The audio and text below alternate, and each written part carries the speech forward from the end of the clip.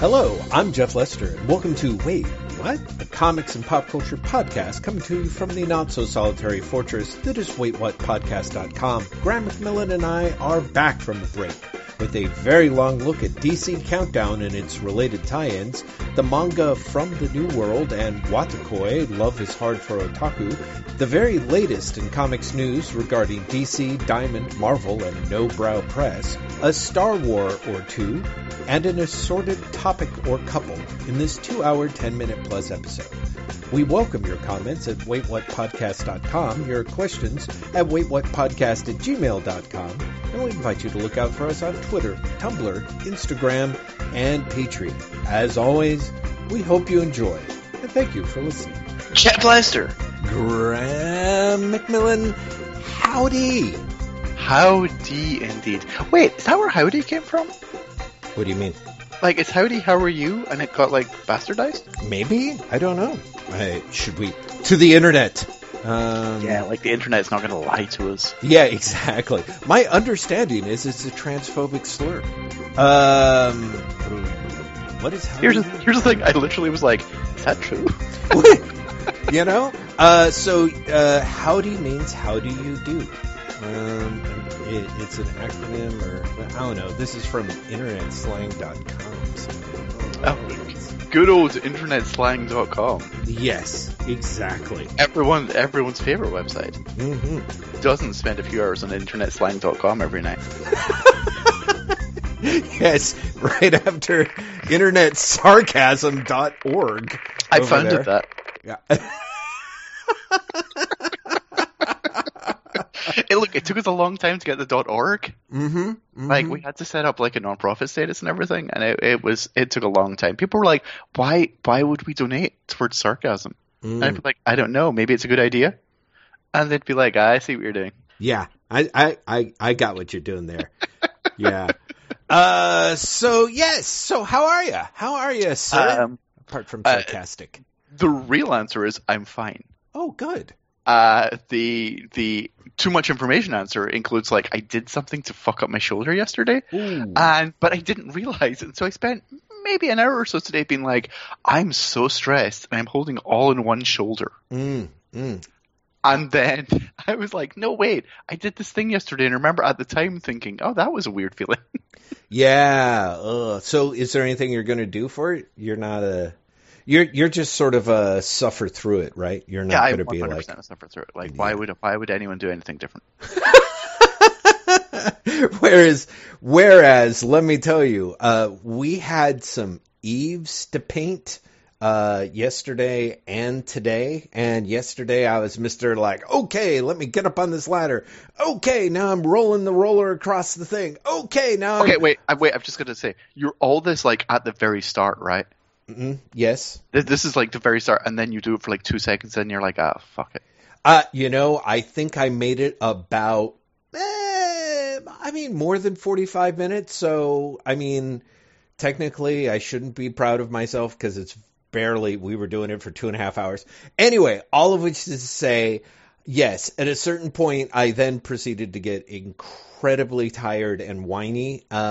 And then I got to tell you, the last 24 hours or so, I sort of feel like I somehow broke my ass. Like I didn't fall on my butt. I didn't do anything. Oh, so you mean literally, like, broke your ass? Not. It's not like a metaphorical. Like, that broke my ass. Oh yeah. You actually did something to your posterior. I don't think I literally did nothing to my posterior externally, but somehow internally, just my hips and my ass just ache on the inside, like kind of oh, this is great. Hour 12 of the ass cramp continues. So, seriously, I have taken Advil, I've rubbed balms on my bottom, anything to make the discomfort go away even slightly, and it's not working. So I'm not a tough it out guy is the proper way to put that in perspective. Here's the thing, Jeff. Mm-hmm. Whether, like me, you tough it out, and tough it out is completely a terrible misnomer. It's more, combination of laziness and pessimism that nothing will work, as opposed to like any sort of like macho thing, right? Well, yeah. Or like you pursue multiple avenues of potential relief. It's gonna fucking go away when it goes away. That's just true. What I've again, pessimism. That's just what I've come to understand about such pains. Well, everything. Yeah. And right. I'll be like, no, fuck you. Yeah, right. I'm sticking around.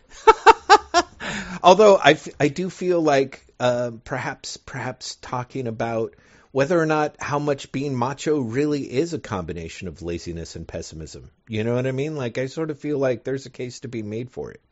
You know? You think? Because it all seems like it takes so much effort. To be macho? To, like, pretend. Oh, yeah. Well, I mean, that's sort of the dream, right? Like, the people in life who are really... Dream? Well, yeah, no, the whole, like, the movies have this idea that that true world weariness is not about putting things on.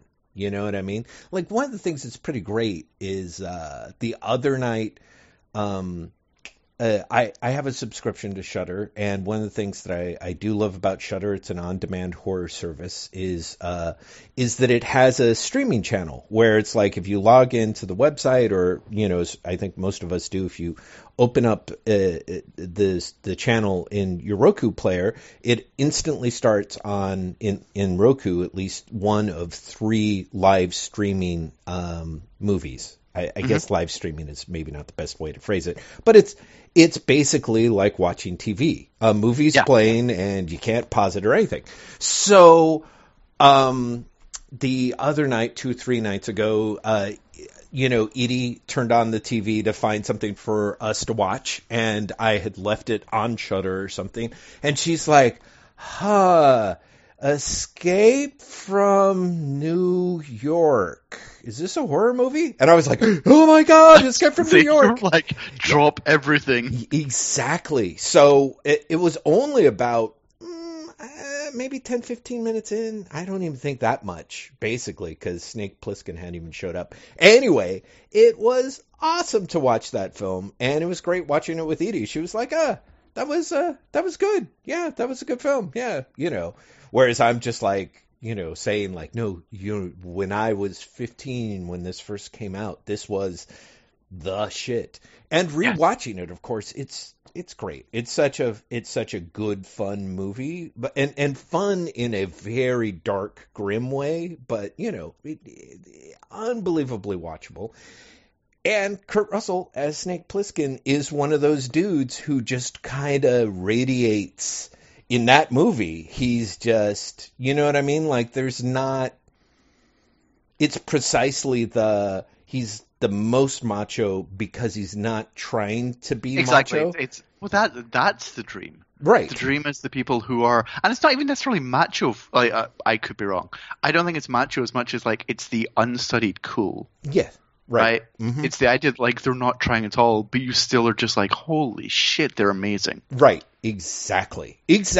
Which is hilarious because, I mean, when you think about it, they're actually so cool. You're like, yeah, wait, why doesn't he need sleeves? You know what I mean? Like, there's a little bit of the, so he's got his sleeveless shirt and perfect arms, but he's not showing off. Like, you buy it, but at the same time, you're like, but thinking about it now, I'm like, of course he's got the eye patch. Anyway. The eye patch is all you need. Yeah. That's all you need is the eye patch. Yeah, it's true. Oh, I should start doing that. That would be great. It was awesome watching that movie. It was awesome watching it with Edie. And hopefully listeners will get this. You might not. But at one point, Edie turns to me and she's like, why does he look like the guy from Metal Gear Solid? And I was like, oh! And you're like, you're seeing it in reverse. Exactly. She watched me play Metal Gear Solid games for so long and then saw this and was like, oh, so this was an influence. I'm like, oh my God, this is so great. I have movies to talk about, I guess. With comics, we got comics news. We got so much to talk about, Graham McMillan, I think. Well, first of all, I'm curious, what have you read? Because anyone who's been paying attention to Wayward Tumblr will know that I've been reading bad comics. Yeah. I went down a bad comics hole, and Jeff, I've stayed down there for quite a while. I read all of Countdown to Final Crisis, which then made me go, I should read the spin-off series. Ooh. And so I read Countdown Arena. I read Countdown Presents Lord Havoc and the whatever they're fucking called. Countdown Presents The Search for Ray Palmer, which is genuinely stunning for reasons I'll get back to. What else was there? There was The Death of the New Gods. There's Salvation Run. I then sort of like for literally no reason other than I was like, oh, well, I'm kind of reading this, so I'll read this. The first like couple of story arcs of Bill Williams' Shadow Pact. Wow. No, really, I went down a mid 2000s DC rabbit hole, and I'd like to say I'm better for the experience, but there's literally no way that's true. Yeah. So, well, it's interesting. I feel like just a few months ago, with us sort of saying a lot of good things about Dan DiDio and sort of his, the positive side of some of his complex legacy at DC. I feel like you're really delving into a lot of that. I really perhaps correctly or incorrectly assume that a lot of that is Dan DiDio's sort of micromanaging his master plans and kind of screwing things up, right? It's so weird. So when you read it all like in a chunk and in a concentrated chunk, and I say it all like I'm reading, upwards of 70 comics. Yeah, that's a ton. Yeah, in like a week. You get to appreciate, like you genuinely do get to appreciate it on a different level. In that, like the macro of it all becomes very clear. But the drawback of it is the flaws are just hideously more apparent. Right. So the macro that I appreciate is you can tell that they actually were trying to have a quote unquote coherent universe. The problem with Countdown to Final Crisis, or one of the problems with Countdown to Final Crisis, the problem that I think ultimately does it in is it doesn't really have any stories that belong to that series. Because they keep spinning things out. They keep on tying in with other things. Like, for example, the first quarter, arguably the inciting incidents are the death of Bart Allen, which happens in a different book. And also is never actually referenced. It's referenced, but it's never actually explained. And the arrival of Karate Kid from the future, which happens in Justice League and Justice Society. And again, that's never actually properly explained. Right? And that just keeps happening. So all of a sudden they're referencing Amazon's attack. But there's nothing where it says something like, read Amazon's attack. You just have characters going, now that these Amazons have attacked, that's the big story about here. And that's what happens all the way through the 51 fucking issues. Right? And there are stories that are quote unquote unique to Countdown to Final Crisis. Or that's not true. Native to, I should say. As in, they start there. But they then don't end there. Wow. So, theoretically, Donna Troy and Jason Todd and Kylo Rayner traveling the multiverse looking for Ray Palmer.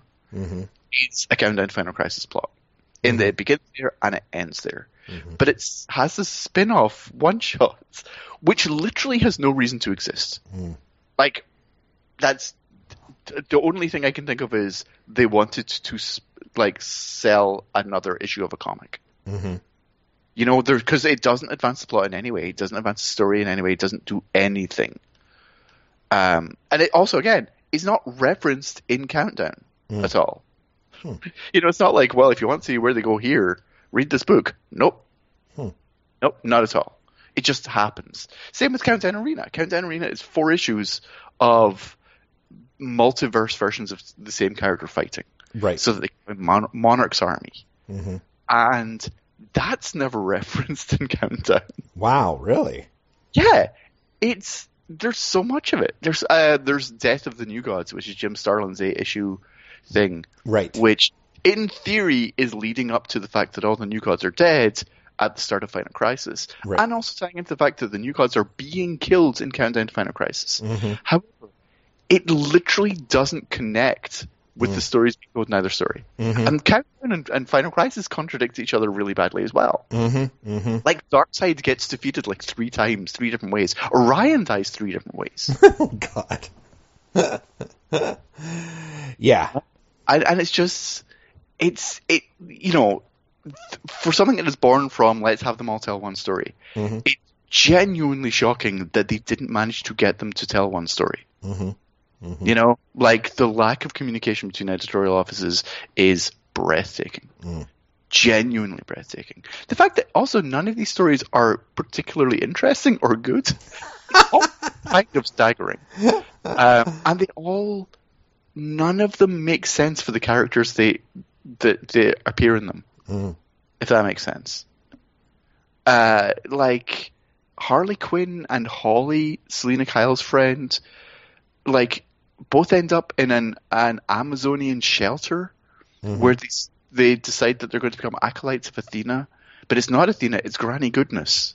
And so they go to Paradise Island where Granny Goodness is somehow taken over, and then they fight back. And all of a sudden, both of them are basically like Amazon-level warriors. And it's like, but why? What? Who? Like, what has happened to these characters? Right. The Mary Marvel one is arguably the most out of character, apart from maybe the Ray Palmer one, which is nuts. You didn't read any of these comics, right? No, I did not. So do you remember in Infinite Crisis, Brother Eye is basically reinvented as he's been created by Batman. Right. And he's like a satellite that Max Lord then took over, and the AI has kind of gone psychotic. Right. And it's creating nanotechnology Omax. So, Countdown to Final Crisis, released like a year later, decides, let's retcon the shit out of this. Oh no, what? And the person who actually created Brother Eye was, you're going to shit yourself, Jeff. Buddy Blank, the scientist, who's working for a Wayne Tech subsidiary called Pseudo People Incorporated. What? Oh. But get this. Brother Eye has an ulterior motive. And his ulterior motive is that it knows that there's an infection coming from across the multiverse that is going to wipe out all of humanity. And it basically wants that to happen so that it can take over. Here's the 2 gimmies that are amazing even inside that. Yeah. 1, patient 0 of this virus is Karate Kid from the 31st century who has it as a dormant gene. Gimme number 2, the reason Ray Palmer is missing from Earth, whatever it's called, Earth, I don't know. It's not Earth 1, I think it's New Earth or Prime Earth. It's because Ray Palmer, so upset after what happened in Identity Crisis, left that Earth, just so happened to run into a magician that told him about the multiverse, then, completely off panel, learned how to travel the multiverse by himself. He found a world where he met himself. He didn't even meet himself, he discovered himself. And the Ray Palmer of that world had the cure to this virus. But the Ray Palmer of that world then blew up in front of our Ray Palmer, who then decided to take his place and travel across the multiverse, seeding the cure in different Earths. What? Wow. It exploded. It kind of has. I mean, it's astounding at multiple levels. Not the least of which is it just kind of sounds like gibberish. I mean, it sort of sounds like it kind of like, I don't know, like if Dan DiDio had met the Saw franchise, and just locked a bunch of people in a room until their brains cracked and they just started saying whatever they thought he wanted to hear so that he would set them free. I mean, there's like 5 different levels of ludicrousness weirdness there. To say nothing of all the off-panel hand waving, but like... Yeah, the level of coincidence is shocking. Shocking. Also, the reason that Donna and Jason Todd and Kyle Rayner are looking for Ray Palmer is that a monitor has appeared to say that he has to be found in order to save the multiverse. And also the source has also said this, like the Kirby source. Really? Like the hand on the wall was like, Ray Palmer has also decided this. Okay? All right. But get this. That monitor's evil and he's actually searching so he can kill Ray Palmer. Because I guess he wants like all life to be wiped out. Who the fuck knows? Also, in the early issues of this series, Darkseid is the one making a plan behind all of this. And by the end, that's like kind of true, but it's only kind of true in that someone clearly went, oh shit, we said Darkseid was the big bad guy. Let's just pretend he is really behind this altogether. Right. Probably. It's nuts. There's a whole plot about Jimmy Olsen is randomly getting superpowers. Right. And it's then revealed that the reason he's randomly getting superpowers is when the New Gods die, their life essences go into him. Right? So he's getting random superpowers because he's receiving the life essences of the New Gods, which they say ultimately is Darkseid's plan, because he's then going to take life essences from Jimmy. The problem with this is, in Final Crisis, all the New Gods have been reborn. As like regular people who don't know what they are, with the exception of the bad guys, right? And that had started before Countdown because we saw in the Mr. Miracle series that was part of Seven Soldiers 3 years prior. Yes. So it makes no sense. Yeah, to put it mildly, it makes no sense. So tell me a little bit more about this Ray Palmer thing, because I don't know why, for whatever reason, I'm fixated on that part. But which part? So Ray Palmer ends up on Earth 51, right? Which is a world where it's perfect. It's utopia because the superheroes, who are like the traditional Justice League for all intents and purposes, have defeated all crime. All crime, because of course they have. Of course they have, right? Thanks to it's sort of suggested in part, like Ray being there. Ray is like scientific genius, and he has helped them do this. Then, at a point where it becomes useful to the plot, it's revealed that what's actually happened is Batman is psychopathic and has been killing criminals, and no one talks to Batman anymore. But this only happens after the Justice League has been killed by the evil Monitor. Oh, man. Yeah, because of course it does. And so Ray is like, I'm really upset, but I will travel between worlds to find the cure for this sickness, which is called something like the Morticus virus or something like that. I can't even remember. It's really not good. Oh, but guess where Buddy and his nephew end up? Oh, sorry, it's his grandson. Oh, Buddy Baker? No, Buddy Blank. Oh, right, Buddy Blank, the scientist who invented Brother Eye. Right. Yeah, guess where they end up? Oh, right. They end up in Command D, right? Yes, they end up in a bunker called Command D. Right. Because of course, heavy implication is that the grandson grows up to be Command D, right? Yes. Right. Oh shit! It's exhausting. Yet I kept, like I was an addict. I just kept fucking reading this shit. Wow. Like reading. There was a reason I started reading. Yes. Which is actually something I can't talk about because I don't think it's public. Wow. But I was doing a research for something. I see. But it metastasized something awful. So, speaking of metastasizing something awful, one thing I sort of realized, and maybe this isn't actually an appropriate comparison, but would you say that there's sort of a rough analogy between, say, 52 and Countdown as there is between Secret Wars and Secret Wars 2? Because you know how. No, I know what you're saying. Yeah, I know what you're saying. But you're also saying no, which is good. I'm also saying no. Uh-huh. There's a couple of reasons. One, I think Secret Wars 2 ultimately suffers from Jim Shooter's ambition and complete inability to fulfill that ambition. Mm-hmm. And I feel that he drags everyone else along with him. Mm-hmm. And Countdown to Final Crisis, for all intents and purposes, is a group project. Mm-hmm. Like, DiDio isn't even writing it. Mm-hmm. Paul Dini is the head writer. Right. And Keith Giffen comes in as quote unquote a story consultant for a long time. Right. And no, it's the other thing that really, I feel Countdown completely disrupts the DC universe more than Secret Wars 2 ultimately does.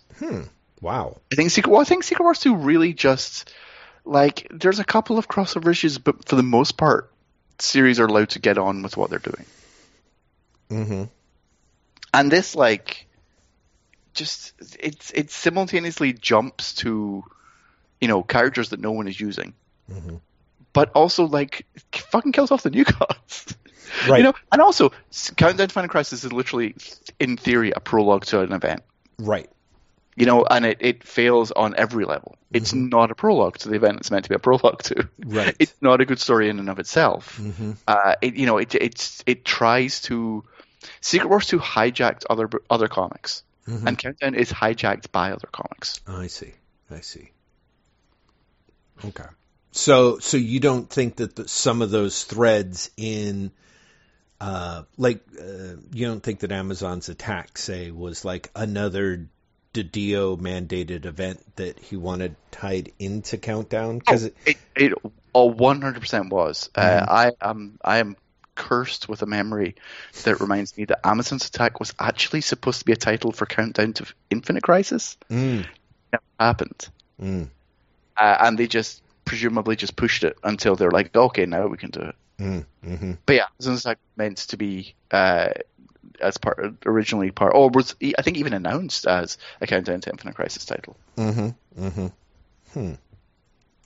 Yeah, it's just, but at the same time, like, you've read Death of the New Gods, right? I think that I have, although it's such a long time ago. I don't remember. I may not have read the whole thing. I think I might have picked up the last 2 issues or something. Now that the New Gods were getting to die-in by the end there, but yeah, it's terrible. It's very but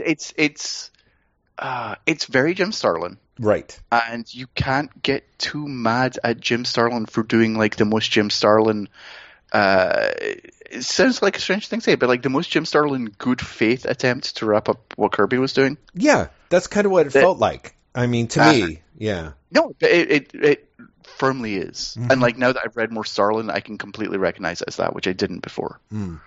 But it also sort of underscores the extent to which, like, Starlin and Kirby just are not in the same plane. I feel like Starlin is much more of a pessimist. Yeah, I think that's true. Kirby. Right. Or nihilist, maybe. He's much more. They both like to work in, like, grand operatic terms, but they're very different operatic terms. Yes. And they both like to do silly things, but their choice of silly things are also very different. Like, very early on, Death of the New Gods, Big Barda is murdered. Right. And how does Mr. Miracle respond? By changing the color of his costume, because the circus colors are too garish. So he spends the rest of the series in his costume, but now it's black and purple. I'm like, that's dumb. That's objectively dumb. Yes. Right. But it's not the sort of dumb that Kirby would have ever done. It's just, yeah, it's such a it's a series I definitely appreciated much more, and honestly I appreciated much more having seen it in the context of, like, everything else that they're doing for Countdown to Final Crisis. Right. But it's boof. Yeah. Oof. Wow. Well, that sounds. Now, just out of curiosity, did you do all of this reading through DC Universe, the app? Or? Okay. I can't recommend other people do it. I just can't. There are definitely things to read. I was going to say, is there interesting stuff in all of it? I don't know. But the things like, for example, Salvation Run is interesting, even as it's completely a failure. Mm-hmm. But it's an interesting failure. Mm-hmm. You know, there's something in the idea of supervillains are just dumped on another planet and have to form a society. Mm-hmm. Like there's a potential there. They do fuck all with the potential. Like fuck all with it.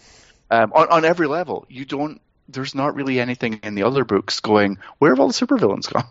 Right. You know, you'd think that would be a plot point. Mm-hmm. Right? Mm-hmm. And it's not. And they also don't really do anything with, like, you know, they play up the, well, yeah, you know, Lex Luthor has his tribe and Bando Savage has his tribe and the Joker has his tribe, but they don't really do anything with it. And this is ultimately so short, it's only 7 issues.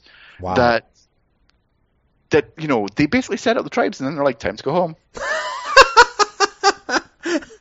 Who wrote it? And they get to go home. It's a couple of people. It's Bill Willingham writes the first 2 issues, and then bails, and then it's Lila Sturgis for the remainder of the series. Mm-hmm. Mm-hmm. And then it's done. So yeah, and then it's done. Right. But it does, like, and the resolution of, you know, they're trapped in this planet is pretty much just, and then they get together and build a machine and go home. But there's a subplot about Martian Manhunter's there because Batman was wondering where all the supervillains gone, and he basically sent Martian Manhunter to infiltrate the villains. And Martian Manhunter's like, we, like, the heroes didn't know this was happening.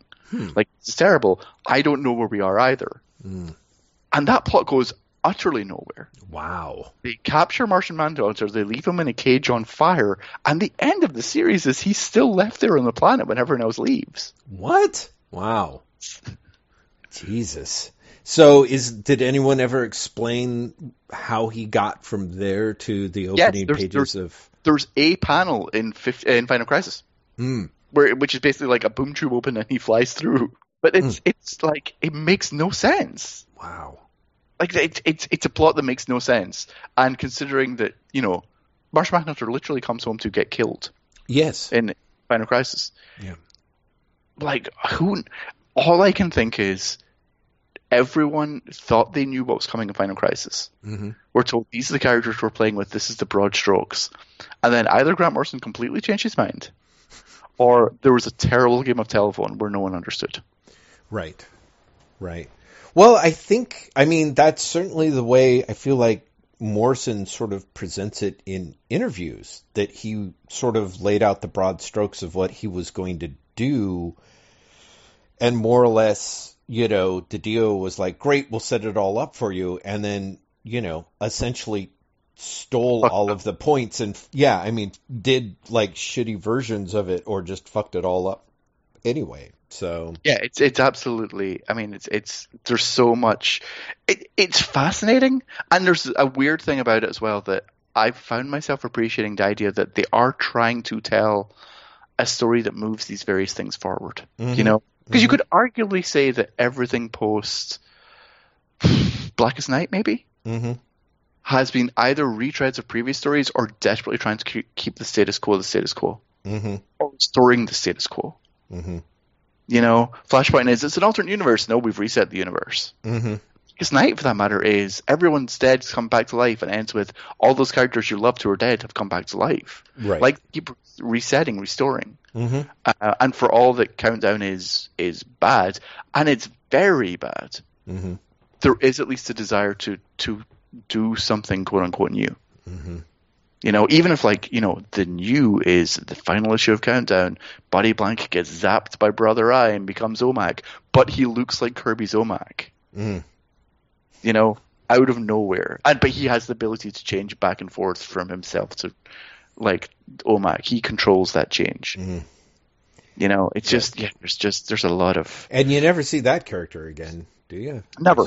Yeah. You never see that again. And I want to say that Morrison, like, tries to explain some of this away in Final Crisis by talking about, like, timelines being weird. Yes. Like, yeah. Exactly. Singularity or something. Yes. Exactly. But, like, there are characters introduced in Countdown that are meant to be big deals that you never saw again. You know, there's a Forerunner is like this, she's a badass, she's deadly, but she's morally ambiguous. She makes it through the series and then you never see her again. They introduce a new version of, God, what's the Bug character called from New Gods? Just Bug, isn't it? Is it Bug? Yeah, is Bug Micronauts? Is he called Bug in? Yeah, no, I think New Gods Bug was first, or Forager. Sometimes I think he's also known as Forager, but I swear to God.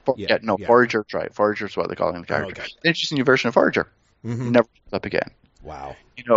The Monarch storyline comes from out of nowhere. I mean, it's not out of nowhere. It's been set up in other books, but like, it makes no sense. Mm-hmm. Because it's literally, and again, I know this because I'm a fucking idiot. It's literally paying off a plotline from Extreme Justice in the mid-90s. Oh my God. Right, wow. exactly. But Jesus. like, that just kind of disappears after this as well. Mm. Mm-hmm. And so it's this really weird mix of, I don't know, like favorite characters or fan favorite characters that they felt they should use, but they didn't know how to use them, or these characters are lying around and maybe we should do something with them. It makes no sense. Mm-hmm. So much of it is inexplicable. And you know me, I find that stuff weirdly compelling. Mm-hmm. So I've read 70 fucking issues of this shit. And the weird insistence that this stuff is very important and exciting is also fascinating to me. Mm-hmm. Well, I think there's, one of the things that we appreciate about somebody like Steve Englehart would be the way that he would, if he was working for DC now or at some point in the future, he would probably resurrect half that shit to bring it forward or do something with it, Like it is sort of fun when stuff kind of crashes and burns in the background to see who ends up picking it up. Yeah, who ends up doing something with it, right? Yeah. And part of the problem with the continual restoration of DC as existed in late 70s, early 80s, mm-hmm. is that it does away with the weird failures subsequently. Yes, right. Well, no one is ever going to mention Forerunner or any of the Countdown characters again. And honestly, why should they? They're weird and gelatinous failures. Mm-hmm. But there is, like you said, in the olden days, we're so old. But in the past, mm-hmm. you have an Englehart or someone like a Morrison. Right. Bring them back mm-hmm. and go, this is a character that only I remember, right. but I think they're cool. Exactly. And that when you continually just try and focus down on, who's cool? Hal Jordan. Who's cool? Barry Allen. Mm-hmm. Then you do sadly lose a lot of fun from the universe. Yeah, I think so. I do think so. Although, there are times where I feel. I feel like DC sort of has to. They had better luck, I think, of course, reinventing their characters with the legacy with Wally and Kyle and things. But, once they decided, no, this has to be Hal Jordan and this has to be Barry and whatever, I think you sort of start getting into this point, like DC, to go back to what we were talking about earlier, for a lot of us, Batman is effortlessly cool. And everyone else, you just get the extent they're kind of trying too hard, And I don't think that's. Whereas I think you're right. I think that part of what attracts a lot of people to. I don't know for sure. I should say what attracted me to the DC universe was the fact that it was such a ridiculously cluttered toy box, Yeah. I think we talked about that, both loving that anniversary issue, or was it the 100th issue of Showcase, right? Yes. Where it's let's try and use all the characters who've ever appeared here. And it's just a fucking mess. It's a mess, but it's also kind of yeah, exactly. It's a glorious mess because it gets to the point where they're literally jamming people around the corners of every panel, and half of them are just weird. It's like Dolphin and the Sea Devils and who's the yellow guy with his like blue alien bug friend? Was that just Space Ranger? Oh, Space Ranger. Yeah, yeah, but they've also got like Fireman Jim or whatever his name is. Exactly. The firefighter dude, and of course, again, Sea Devils, great stuff. The Sea Devils, like they were diving dudes. You know what I mean? Like it was just. Anyway, so part of what I love about DC Universe is kind of the rummaging around in the toy box. I think that's part of the reason why it's been so delightful to read these reprints of first issue special, on DC Universe, because some of them are just outright crap, but there's still kind of this fun thing of like, wow, I wonder if anyone did end up, because this issue was Joe Simon's The Outsiders. This week got put up on DC Universe, which I had never read, and I was like, holy cow. Like, it's Simon and Grandieri, they did, first they do Prez, and which somehow ends up being the best of their comics together. Exactly. It ends up being like the mainstream one. Yes, which is insane, because then you get like the Green Team, and by the time you get to the Outsiders, you're just like, I mean, honestly, it honestly read like Joe Simon read the first issue of Fantastic Four and was like, oh yeah, okay, I got this, and didn't. You know what I mean? Like, yeah, and like didn't actually understand what anyone liked about the Fantastic Four. No, exactly. I mean, that's part of what's sort of charming about the Outsiders is reading something where you're like, I don't even feel like the people creating this are like this, Yeah, So I don't think anyone is interested in this, and yet it becomes compelling because of that. And you're right, like DC is full of that, and first issue special as a series is fucking full of that. Lady Cop, Jeff. Yes. Oh God, Lady Cop is fucking phenomenal. Codename Assassin is next week, and I'm still the only guy who's like me and James Robinson into Codename Assassin. It's just. But yeah, Lady Cop, the first issue of Warlord by Mike Grell, which of course is just kind of bulky and weirdly paced, but is so heads and tails above most of the other first issue special stuff that it's not a surprise that it got its own book.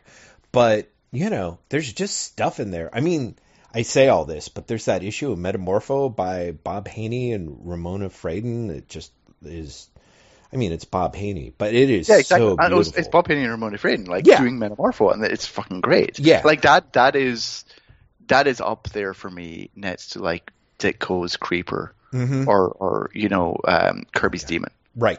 It's one of those things where you're like, somehow this just all works. Yeah. And it probably shouldn't, but this just all works. Like, this is amazing. Yeah. It's such a weirdo mix of stuff.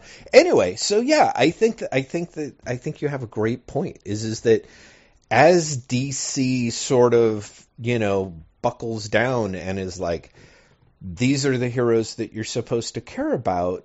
Like, you kind of wish that they had the ability to, I don't know, kind of let us decide, because I mean, that's one of those things that Marvel is, at least up to a point, it was sort of evolutionary. I mean, then it totally became stagnant, but I think for someone, I would say through to like the 90s. Yeah, right. I think so. I think right up through the 90s, because that's very much that point where you still had creators coming in and being like, oh boy, here's the 9 characters that I really want to create, and now I'm going to go to Image and recreate them because I'm not seeing any money from this.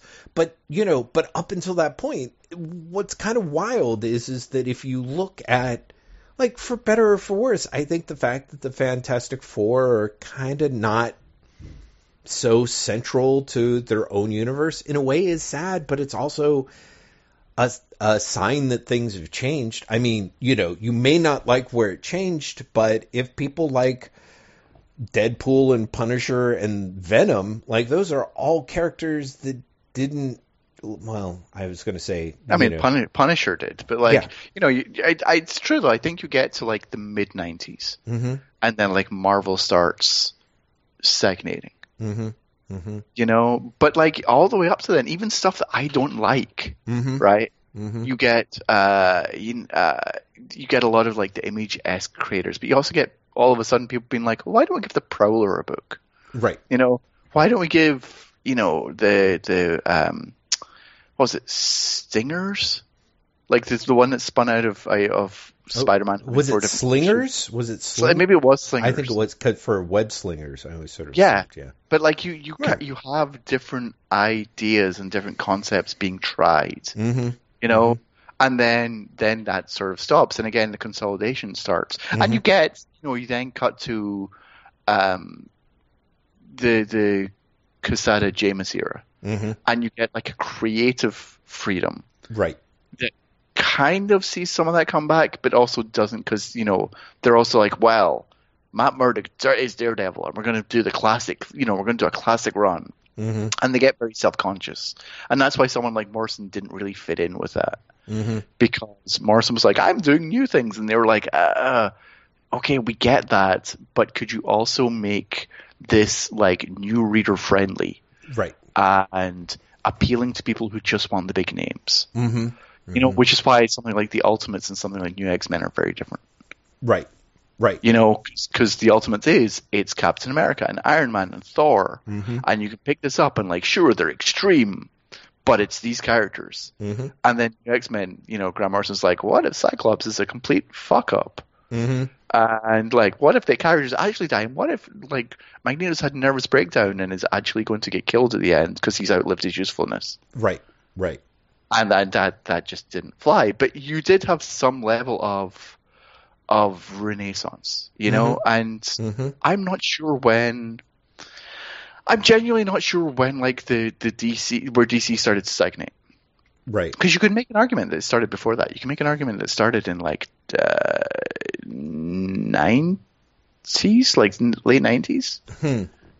Because there was the whole like new Silver Age thing. Remember? Gosh, I don't like, think I do. Versus JLA and Wade's Flash, right? And Robinson and Goyer, and then I think it was Goyer and Johns' JSA. Was very much like a sort of like, it's the good stuff, but reborn. Right. And that, I mean, I love that stuff. I genuinely love that stuff. But there is a sort of like new classicism about there, where it starts feeling like it's looking backwards a lot. It's interesting. I see your point. I think that part of what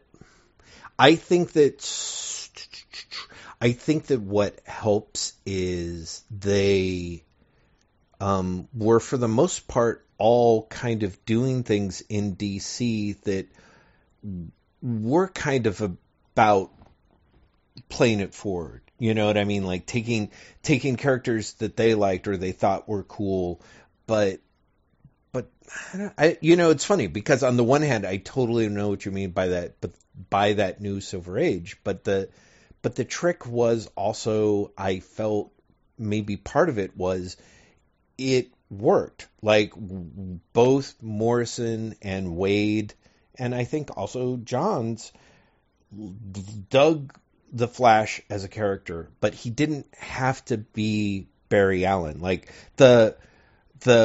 I think when, depending on how you look at it, the sort of that neoclassicism was really about people kind of wisely saying like the DC is about legacy. Like the Silver Age, which really sort of restarts DC, has baked in it this whole nod to the previous golden age of the characters.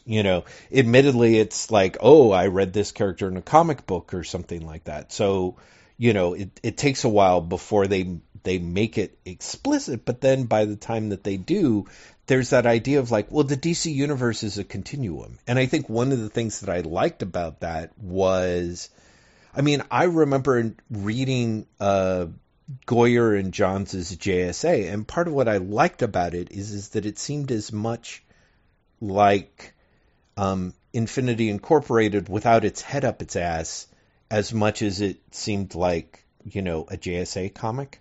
You know Sure, what I mean? yeah. And that seemed to be, it kind of felt like they had sort of hit on this idea of having things change was a way to weirdly bring things back. So at least you kind of had a little bit of the feeling of like the status quo is changing. You know, the status quo is back and it's being celebrated, but it's also different or Evolving. It's different enough. Yeah, it's evolving. Which, you know, to be fair, I think Morrison did a lot of that in JLA. Yeah. You know, where he's like, it's kind of the JLA, you know, but it's not, because it's Wally and it's Kyle and it's Connor, and because Hawkman is actually an angel. Right. Well, or even, you know? I think the thing that I thought, one of the things I always appreciated is knowing that Morrison was a big Superman fan, and getting Superman into his Electric Blue era didn't really seem to faze Morrison at all. You know, He was kind of like, well, he's still sort of, he may have different powers, but he's got the same character. He can play the same role, you know. There was he's still Superman. Yeah, exactly. So I think that was, there was a little bit of to me, it showed a lot of flexibility. And I feel like that's sort of what you want. I mean, again, people, longtime listeners to the podcast know I'm really believe that superhero universes can only work for so long, and then, you know, they either calcify or they fall apart. But they only have so long before you more or less, unless you are able to keep pumping in new characters and new ideas, which means at a certain point that you have to have creator participation. Like, it just doesn't, after a while, things just solidify, and it becomes an entropic heat death sort of situation where every exchange gets played up.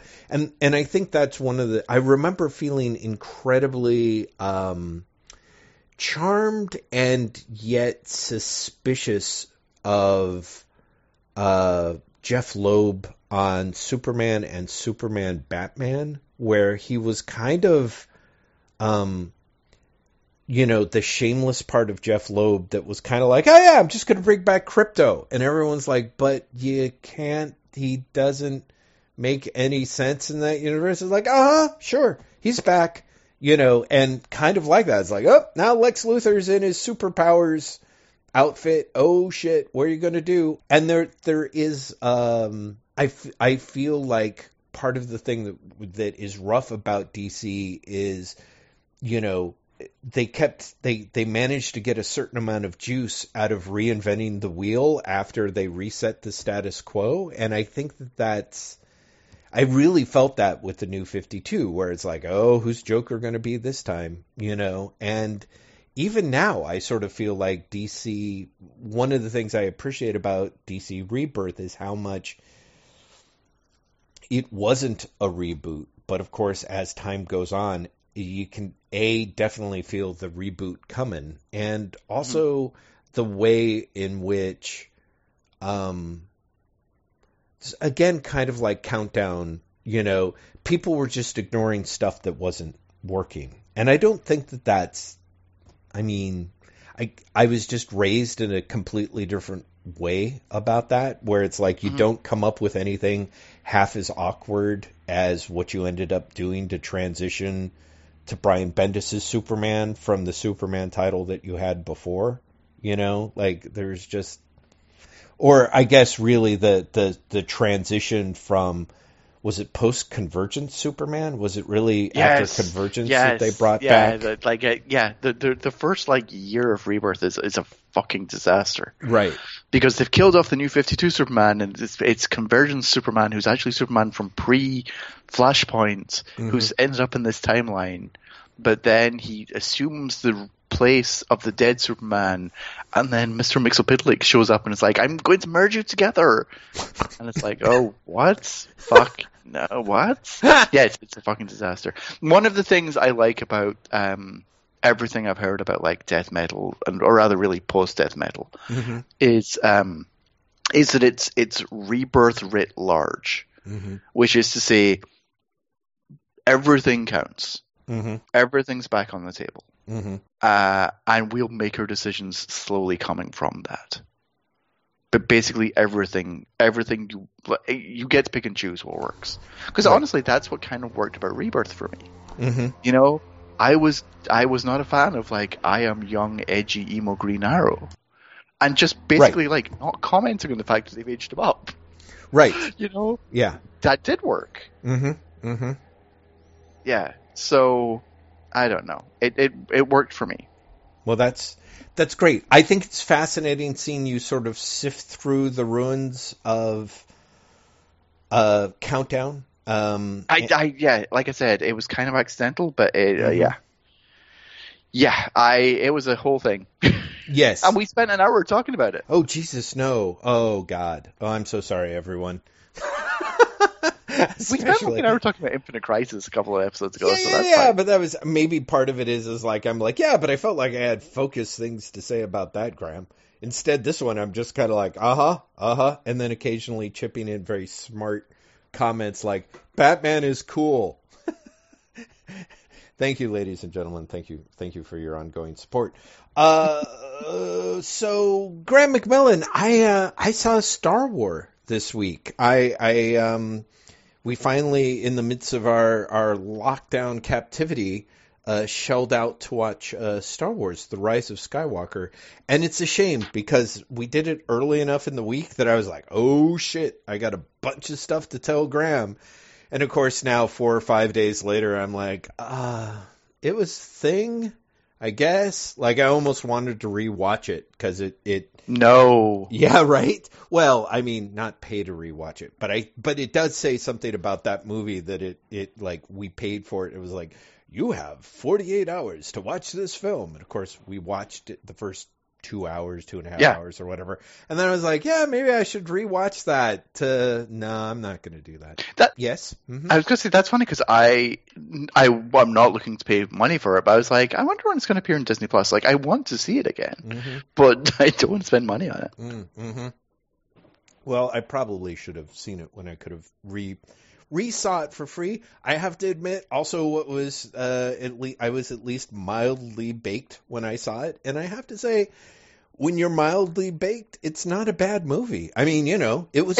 Here's the thing: it's not a bad movie, and I'm judging it on a different criteria from everyone else, which is like if you think of Star Wars as 3 trilogies, the last film's always shit. Yeah, that really got sort of brought home to me when I did rewatch Return of the Jedi the other day. Oh yeah, no, and in fact, Return of the Jedi is a shit film. It's pretty bad, and in fact, I had several moments where I was like, yeah, you know, I don't think that this is as bad as Return of the Jedi in a lot of ways. So, sure, I mean, there's some stuff that's some serious. There's bullshit. Don't get me wrong. Oh, so much bullshit. But at the same time, maybe I'm doing Star Wars wrong. I actually expect the bullshit, and I can forgive a lot of the bullshit because really, like, dumb, stupid coincidences are in the DNA of Star Wars. Well, yeah. I mean, why? What dumb, stupid coincidences were you thinking of? Luke being Darth Vader's kid and Princess Leia being his sister. That. Oh, I thought you meant from the Rise of Skywalker. Oh no, that like the Rey is Palpatine's granddaughter thing. It's just like stupid. It's a shame because it's like, oh no, that's kind of. I mean, I kind of while watching it, I had that thing of like, oh, I get why they had to do it. Sort of like they were kind of like, yeah, we gotta do something. I really half wish they had accidental incested us, you know, the way they did with Luke and Leia. But it would have been hilarious because the internet would have died. Yeah, absolutely. Like would have melted down. Yeah. But, you know, I mean, parts of it I was like, yeah, these guys were charming. That was charming. There was a few parts that was a little confusing. I mean, definitely bringing back the Emperor. I sort of liked how spooky, creepy he was. But there was also this thing of like, he rises up like 9 million spaceships from the bottom of the sea or whatever. And I'm like, It's the Space Sea, but that's okay because then the rebels come with like a fleet that, where the fuck did that come from as well? So it's fine. Yeah. Here's my fake army. Like, sure. Yeah. No, there was a real weird vibe to Rise of Skywalker where at a certain point and because I was baked, I'm like, wait a minute, is the Force capitalism? Like, I really was trying to figure out if that was the metaphor they were trying to make. Because, they've got all this stuff where they're one of the things that really brought home part of why I feel the sequel trilogy was so all over the place is Star Wars, and in a way, I think Lucas had problems with this in the prequel trilogy, is there's no way that economics make any sense in the Star Wars universe, at all, which is kind of fine as long as you keep it in the broad strokes. Yeah, as long as you never really think about it. Yeah, it's kind of like, oh, you're on a poor planet and then you join the Empire so that you can like see the rest of the galaxy, or you make wages for your family or whatever, but you don't really think about it. But there was a little bit, just as in The Last Jedi, where the rebellion are kind of up against it and they're down to just a little dribby drab of forces or something, and you're like, but kind of like, but why? And similarly, there's this whole thing where Kylo Ren finally meets Palpatine, and Palpatine's like, I'm going to give you everything that you want, and he raises all those spaceships out of the ocean. I'm like, doesn't he already have that? Doesn't he have that? Yeah. What's the difference? It's great because don't they call it something like the Final Order or something? Yes, it goes from the Last First Order to like the that. Final Order or something, which and makes it's like, no sense. Yeah, I know you're trying to say they've leveled up. Yeah, but it makes no sense. What would have been great, what would have been much, much, much better would have been if the rebellion was on the verge of getting completely fucked, and then they were approached by Palpatine, who was like, let me save you, and the rebellion's like, well, we can't side with this guy, and they're like, but if we don't, we're going to get wiped out, so what do we do? And then to spice things up, Palpatine's like, yeah, I mean, I have to do this to save my granddaughter. And everybody's like, what? Oh, shit, that still makes no sense. But at least there's... It's a different conflict, right? Yeah, it's a different set of conflicts. Because one of the things that, of course, is crazy about Rise of Skywalker is I go along with it to a certain point.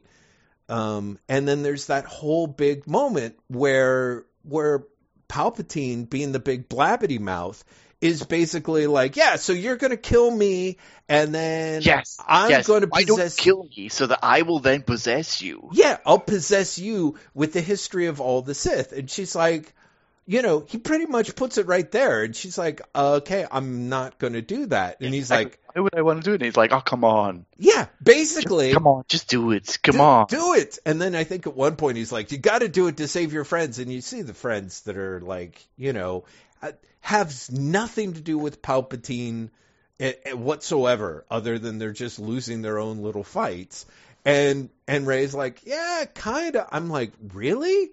Like, I'm fascinated by how much they were like, okay, we're going to lay this all out. But then why would this character do something? It's one of those weird... There's so much that's weird about that movie, but that was the one where I was like, what? Oh, and then the whole other weird thing with John Boyega, who, God, I love that guy. He ended up with his subplot in this one, of course, which was kind of meeting up with another stormtrooper, but it goes nowhere. But then it turns out, or maybe like, I don't know if you know this because this is sort of not in the film, but that woman is Lando's daughter. Oh, is that why? Yeah, Lando makes a reference to like his family being kidnapped early on in the film, and at the end you see Lando talking to her, and he's basically like, "Oh, let's find your family." Yes, and apparently there's an entirely excised subplot where it reveals that she is in fact Lando's daughter. Oh man, well I could see why they cut that, because as it was, she was kind of like, I was raised as a stormtrooper, and then the Force told me to basically leave. And he's like, yeah, me too, and that's why I believe in the Force. And I was kind of like, this was kind of, because there's a lot of stuff with John Boyega in the first Force Awakens where you're like, okay, he picks up a lightsaber, you think he's going to be the one, and he's not. Hero, he's the lightsaber guy, yeah. Exactly. And then it turns out that he's not, and it's a good little psych. And it was just the way they were going to be like, okay, we're going to wrap this up, or something, where it was, and again, I just had this weird thing of like, I don't get it. Like, again, I was kind of high. I'm like, is this supposed to be a subplot about the need for African American communities to because of capitalism? Really. Bless you. But I think now that you're a little more sober, you will understand that there's no way J.J. Abrams would put that in his film. No, I mean, exactly. Yeah, no, I mean, yeah. I'm going to say something that will get at least like 4 people listening to this really mad at me. Okay. After seeing Rise of Skywalker and then coming home and watching The Force Awakens and Last Jedi again, I've realized I don't think I like Last Jedi. Really? Okay. Yeah. Any particular reason why? It's really interesting. Mm-hmm. And it's beautiful to look at. Mm-hmm. Yeah. And it's slow as shit, and it doesn't necessarily have any kind of momentum. Part of this comes from the fact that I showed the 7-year-old Force Awakens, and he was totally into it. Right. And I then was like, I don't think I can show him The Last Jedi. Right. Well, because Last Jedi is, how can I put this properly? Mm-hmm. Last Jedi rewards Star Wars fans of a certain age, and very much I think is made for and made by Star Wars fans who grew up with the films in their childhood. But I don't think it appeals to a 7-year-old in the same way. Well, I think that could be. I mean, I think part of the thing that might be rough is The Last Jedi to me is not very well blended, but I could see a 7-year-old kind of being into. I could tell you the very parts he'd love, but I also know that there's a lot of other stuff in there. Like, and that's a long ass film. Yeah, it is. It feels, and it's very like, long. Okay, you're going to completely fucking lose your mind for Kylo Ren and Rey in the red room fighting the bad guys with lightsabers and everything is on fire. You'll lose your mind. Yeah. You'll lose your mind for the space battle at the start. Yeah. You might like Cantabite with the space horses. Mm-hmm. See, I kind of thought maybe he'd be more into it, because that's definitely the part where it sort of feels like it's entering. All of the, we're being chased down by the First Order. Mm-hmm. You didn't hear that, but there's a big noise right outside my office right now. I did hear what sounded like a pan falling over. Something happened. Mm-hmm. All the we're being chased and nothing's really happening, but we're being chased stuff. Right. I think would bore the shit out of him.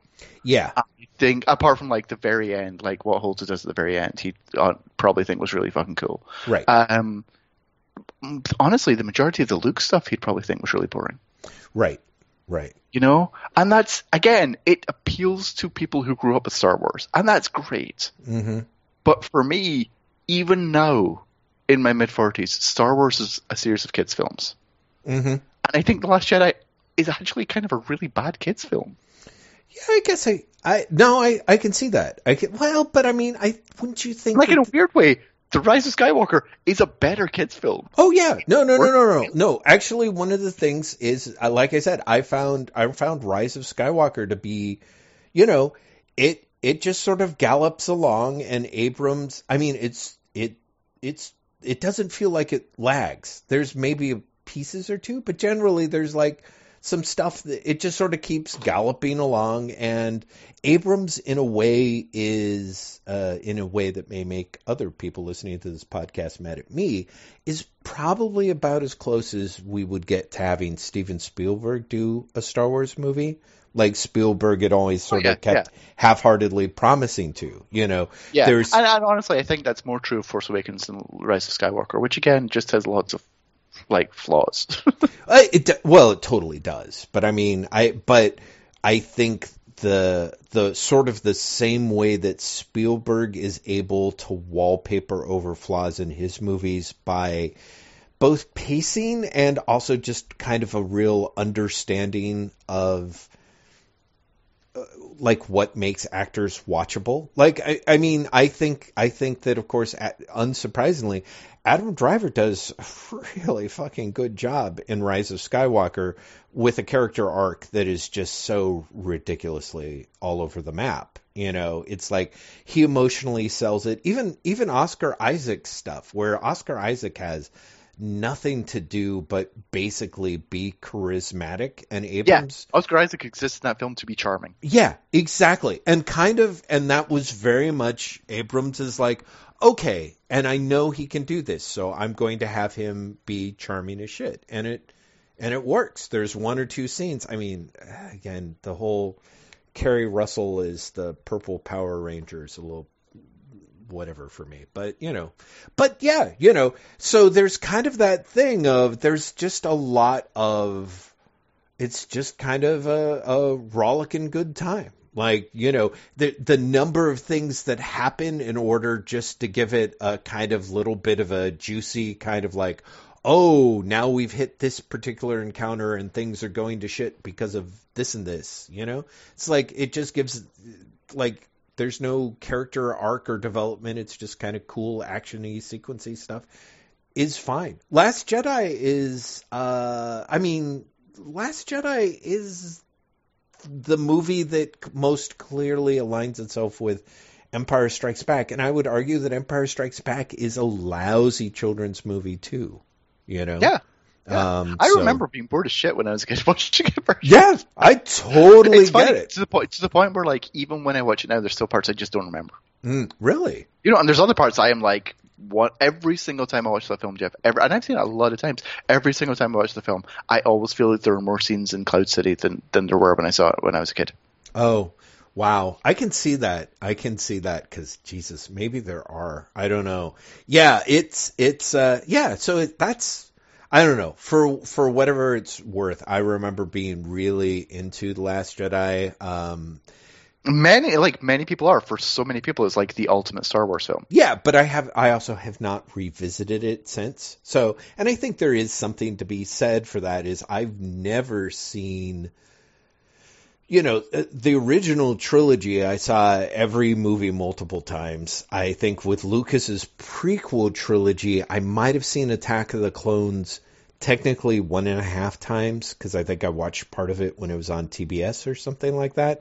And then, I could see myself sitting down if I was the sort of person that still did this and was like, yeah, I'll watch this trilogy in an afternoon and see how it holds up, because I don't have any bad memories per se of The Force Awakens, and like I said, Last Jedi I walked out of there being like, shit, I want to see that again. But instead, I saw Last Jedi like 2 or 3, at least twice, maybe 3 times in the theater. Wow. And I can see that if I hadn't caught it so late, like a week before it left, I'm sure I would have done the same. But watching it since, I honestly have been like, I'm just gonna fucking fast forward to the bit I want to see.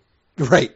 Well, I do kind of get that. I do kind of get that because I think as much as I like Rian Johnson, I think his movies are plotted pretty like Looper, which I saw in the theater and I liked, is a badly paced movie. It's kind of weird as shit. And again, in a similar sort of, I'm trying to jam every goddamn possible thing into this.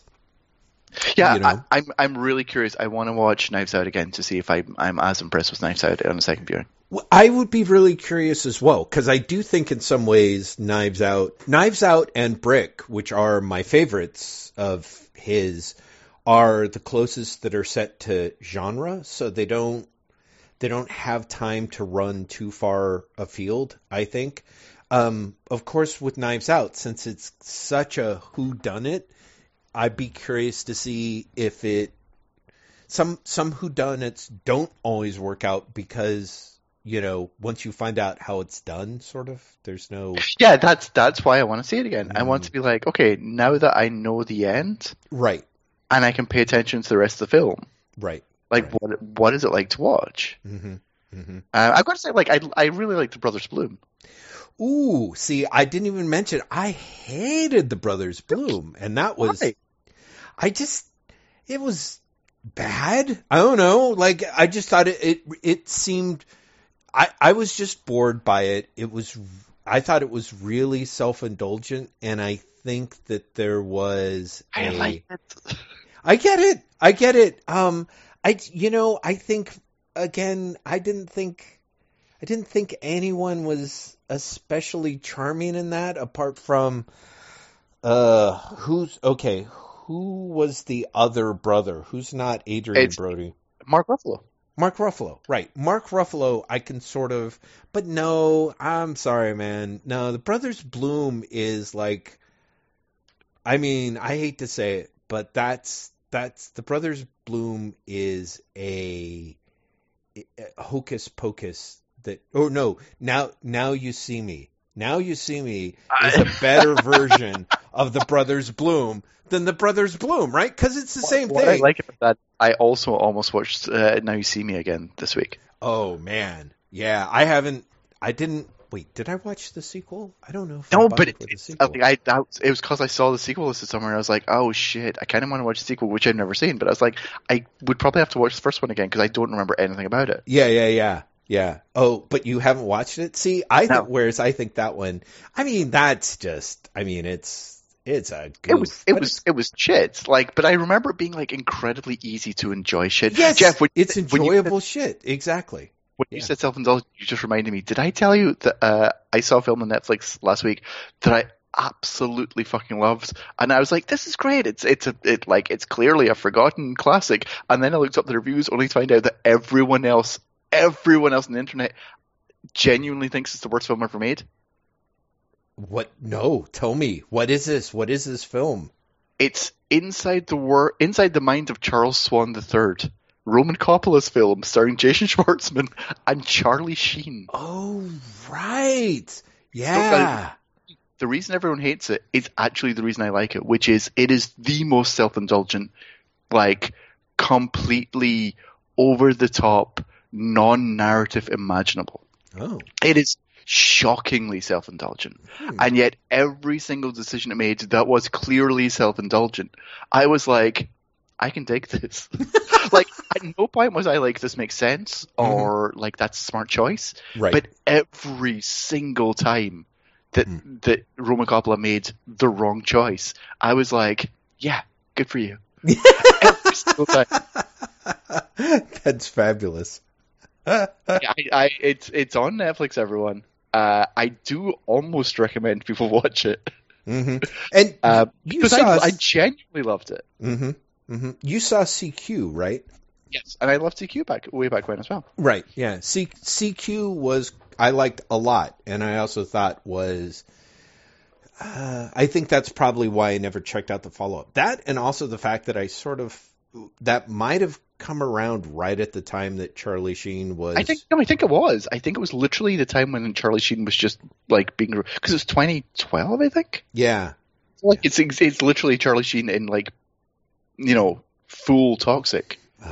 And like, he's playing like this irredeemable, like, womanizer who's only aware of his own feelings. Mm-hmm.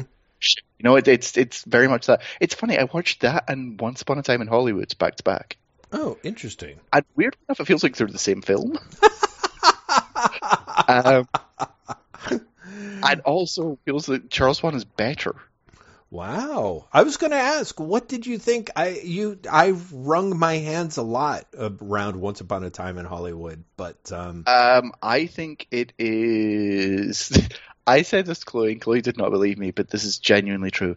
I have been aware for however long it's been, Mm-hmm. of the Quentin Tarantino has a foot fetish thing. Right. And with the exception of Death Proof, I've never actually noticed it in his films. Like, maybe I'm just not on that level at all. Right. Until this film. Oh, this film really was. Yeah. Where, like, he's literally, there's entire, like, very long sequences. Again, it's a very long film, Jeff. Yes. Yeah. Breathtakingly long. Yeah. But there's, the bit where Margot Robbie goes to see, like, Sharon Tate goes to see herself in the cinema, Mm-hmm. and she sticks her feet up on the chair, Yeah. and the camera is just on her feet Yeah. for like 5 minutes. Yeah. Yeah. Yeah. Was just like, honestly, I'm watching going, Jesus shit, has it always been this obvious and I've never noticed? And then like 2 minutes later, there's another scene where Brad Pitt picks up the hitchhiker. Yes. And she takes her shoes off and sticks her feet in the dashboard. And I really was like, has it really been this bad always and I've never noticed? No. What the fuck? What did I think of it? It's not entirely my bag, but for the people whose bag it is, I think they probably lost their minds. Mm-hmm. Mm-hmm. Like, it seems very well done. Mm-hmm. For what it is. Right. But what it is not as your interesting bag. to me Yeah. as I think it is to other people. Mm-hmm. Mm-hmm. You know? Like, I got bored as shit with all of the Rick Dalton stuff. Mm. But where he's shooting the TV pilot. Right. Like, and they spend like a long time Mm-hmm. basically showing you the scenes Yes. from the pilot. That's right. I was like, okay, I get it. Can we just see anything else now? Can we just see anything else? So there's bits, and also there's things where, like the Bruce Lee bit with Brad Pitt's character, Mm-hmm. it feels gratuitous. I mean, the entire film is gratuitous, Mm-hmm. but it feels additionally gratuitous. Mm-hmm. Mm-hmm. And like in a weird bad taste in your mouth way. Yeah. Oh, yeah. But at the same time, like, I kept watching, if that makes sense. Like, there were so many parts in the film where I was like, I'm not really digging this, and yet I couldn't switch it off. Mm-hmm. Mm-hmm. Yeah, I believe that. It's got an allure. I mostly enjoyed it. Again, stuff that left. There was some stuff that really left bad tastes in my mouth in a lot of it. But yeah. I'm glad you saw it. I'm going to talk a little bit about comics that I read before we forget, because we've got comics news. I've totally taken far too much of our time away, so yeah. Yes. I do want to give a brief shout out to the first issue of Space is Awful, the saga of John Dennis, by Derek Moreland and Derek Fleece. Derek Moreland is a listener on the show and actually pinged me with hey, this is up on Comixology Digital. Do you want to check it out? I meant to send you a page because he gives us we're an in-joke on like page 3 or 4 or something, which was kind of nice. I'm very happy about that. Yeah, and it was kind of interesting. He had it was supposed to be a Tharg's thriller submission that he and that the two Dereks decided to flesh out into a larger story. So it's a 3-issue miniseries about a sort of hapless mini smart clerk who essentially is recruited to fight in an intergalactic gladiatorial combat thing. I basically enjoyed it more than the reboot of Electric Warriors. Your mileage would probably vary. It's like two guys who are still sort of learning the craft and putting it together, but I thought it read pretty well from page to page. Pretty interesting. After you hear the rest of the stuff that I'm talking about, I'm sure that you will probably look at me dubiously, but for any or all of my choices, before I get to the weirdo choices, I should mention, of course, probably the safest choice in terms of me being able to recognize it, recommend it, and people being like, yes, okay, I see that. That makes sense, is Friday, which dropped from Panel Syndicate by Ed Brubaker and Marcos Martin. And what's Ms. Mustafa's first name? Do you remember? Vincenti, right? Yeah, I think that's right. Yeah. Wait, where is it? I can't even. It's not Munsa Vincenti? I artist. It is. It is. It's Munza Vicente who does wonderful colors. So Friday is a really charming start to a series, which is sort of Ed Brubaker mixing, I guess the shortest of shorthands would be the young adult novels of our youth, be they Harriet the Spy or the Hardy Boys, or especially an Encyclopedia Brown vibe to it, crossing it with Lovecraftian horror and also a mix of what Brubaker calls post-YA, and of course seeing the sort of Martine working in a kind of gory-esque vibe. He's lovely. Yeah, just great. So it's a really inspired mix, and it's got a lot of the stuff that I love about Brubaker. So it'll be interesting if there will be stronger things from it as it goes on.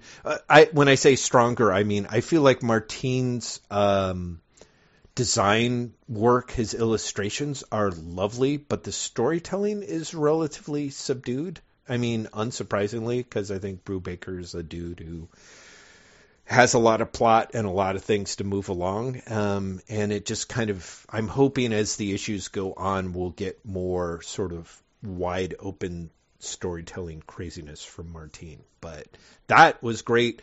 People, I'm sure everyone listening knows that that's out, but if not, get over to Panel Syndicate and you can download an issue at a pay what you want price, even if that price is $0. You read it and quite liked it, Graham, didn't you? I read it and actually really, really loved it. In large part, I mean, I like the story a lot, but just visually, that comic is beautiful. Yes, like utterly, utterly beautiful. Yeah. Yeah.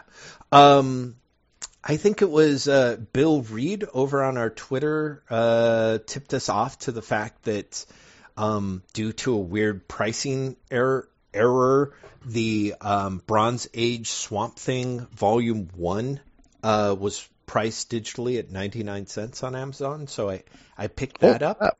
Yeah. And, I had read most of a certain chunk of the Len Wein, Bernie Wrightson Swamp Thing. It was kind of interesting to reread and to revisit, and just kind of be sort of.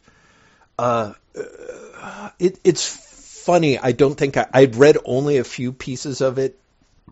I was aware of Swamp Thing as a character before Alan Moore took over Saga the Swamp Thing. Like Swamp Thing had popped up as supporting characters in other people's books. I might have picked up some of the like either the Martin Pascoe stuff that immediately preceded Moore, or some of the stuff that happened after. I want to say Wein left, but I don't know who might have been writing it. Anyway, all of which is to say, man, that stuff is also quite pretty to look at. I can imagine how it really knocked a lot of people's socks off, because seeing Bernie Wrightson do some of that work, especially, God only knows how he got it done on the schedule that he did. But just sort of reading that an issue or two at the time, very fun. I think I told you I read I read Warlord and I read Outsiders from first issue special. And then I moved into the manga. And at first I was like, oh boy, thanks to the Kodansha 99-cent Volume 1 sale, I figured I would have a ton of different manga to talk to you about, Graham. But, in fact, I should mention another thing that came out digitally is Antarctic Press started republishing Cat Shit 1 by Motofumo I saw Kobayashi. You on Twitter.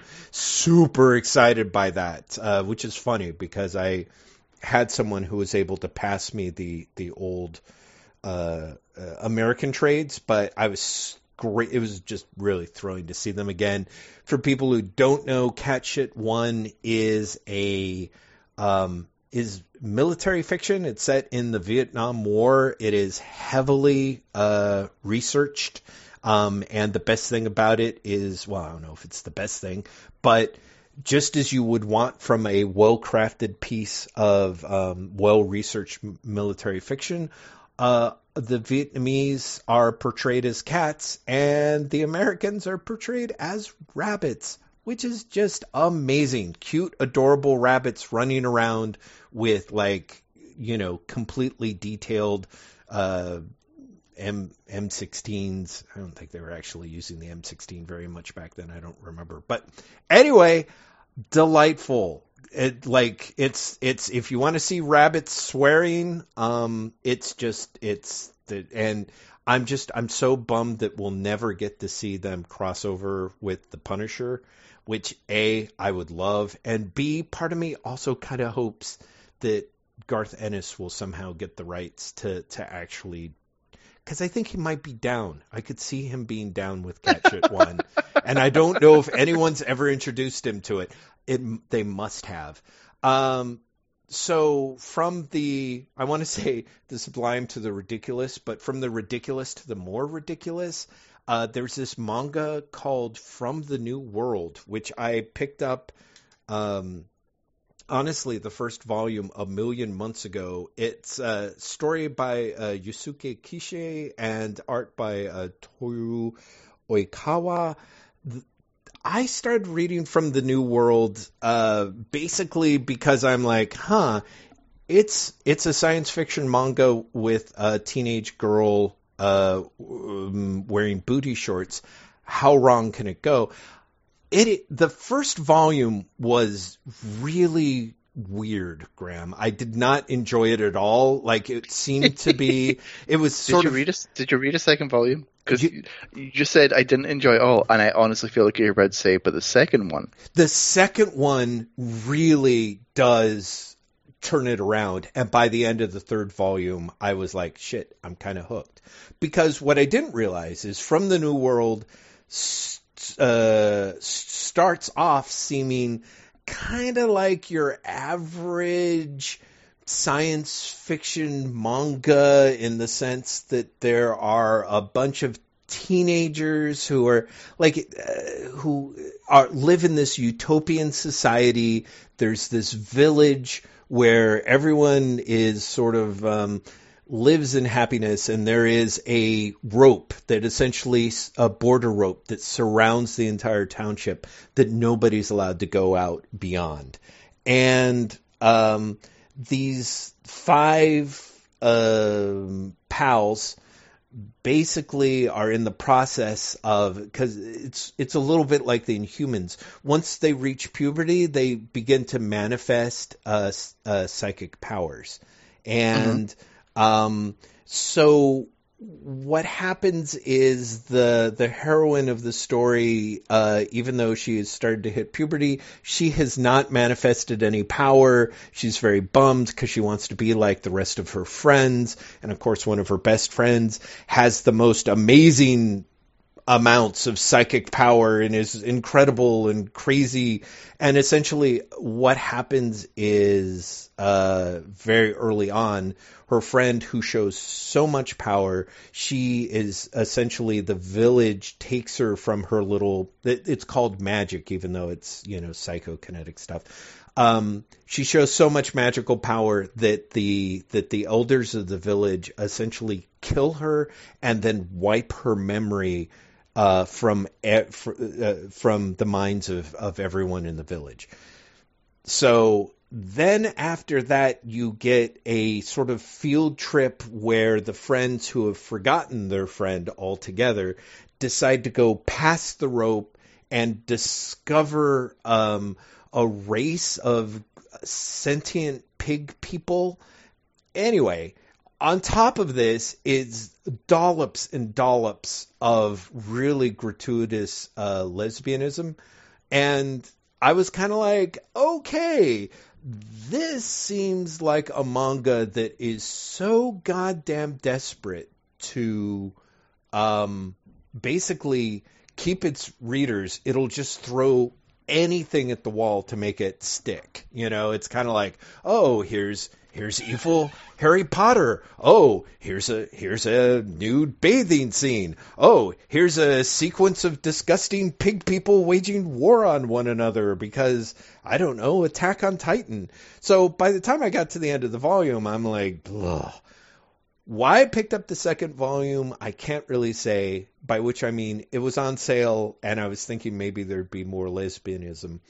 But what ended up happening, Graham, was it totally started coming together in a very weird way. Part of what helped was they ripped off an action sequence from Watership Down, and I'm like, okay, if you're going to be daring enough to actually take...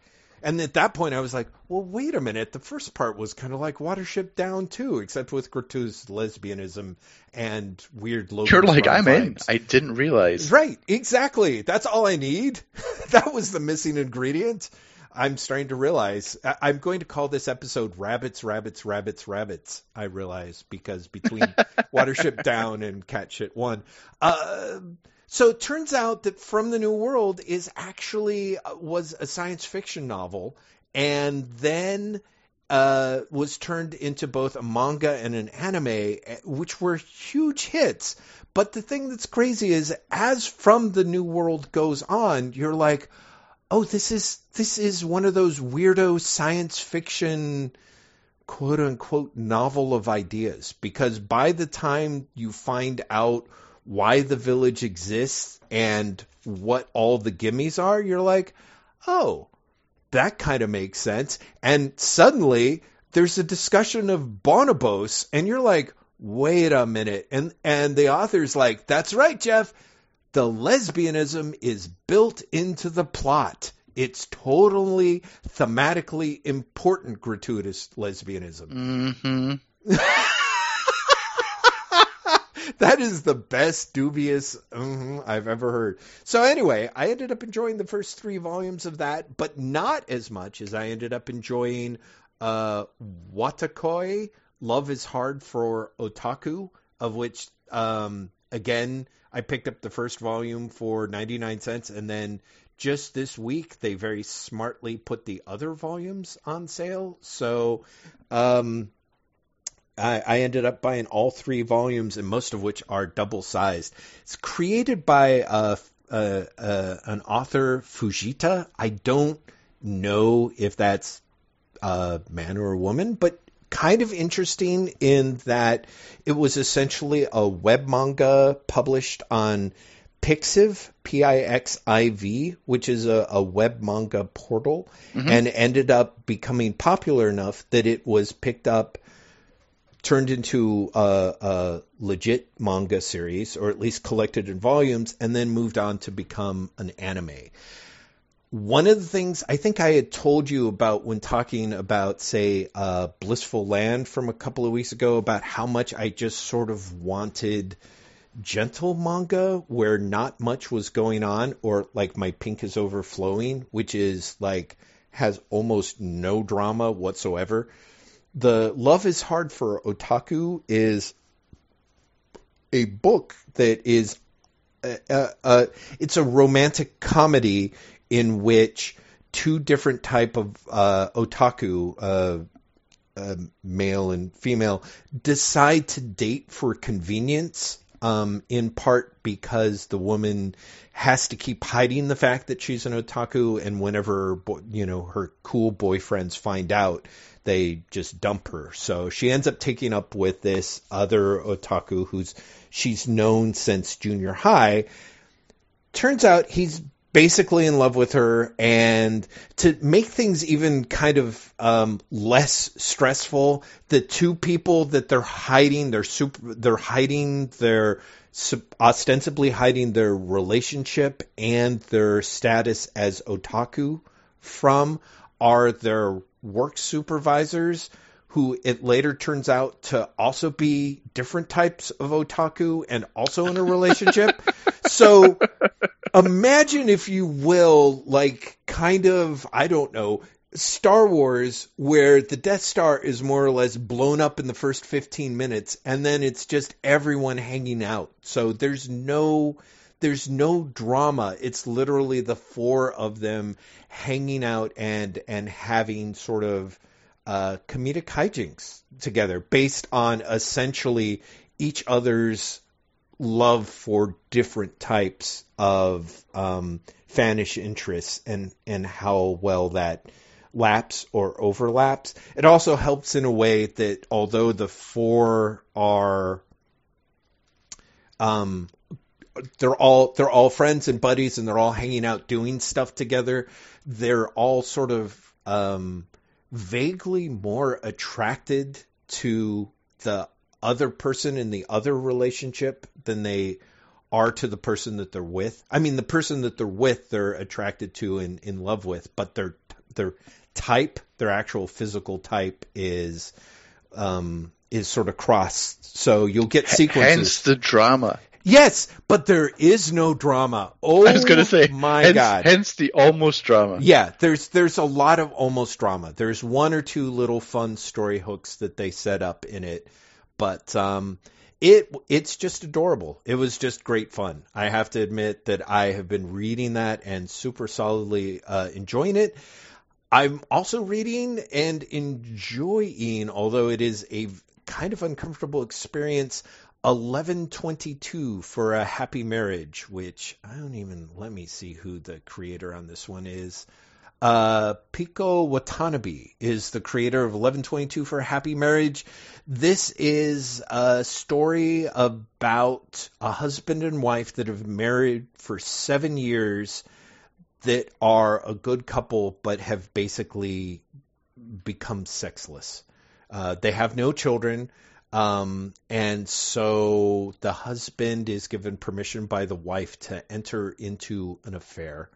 And sort of in the course of her sort of trying to wrap her brain around what she wants from marriage, and how much sex should or shouldn't play a role in it.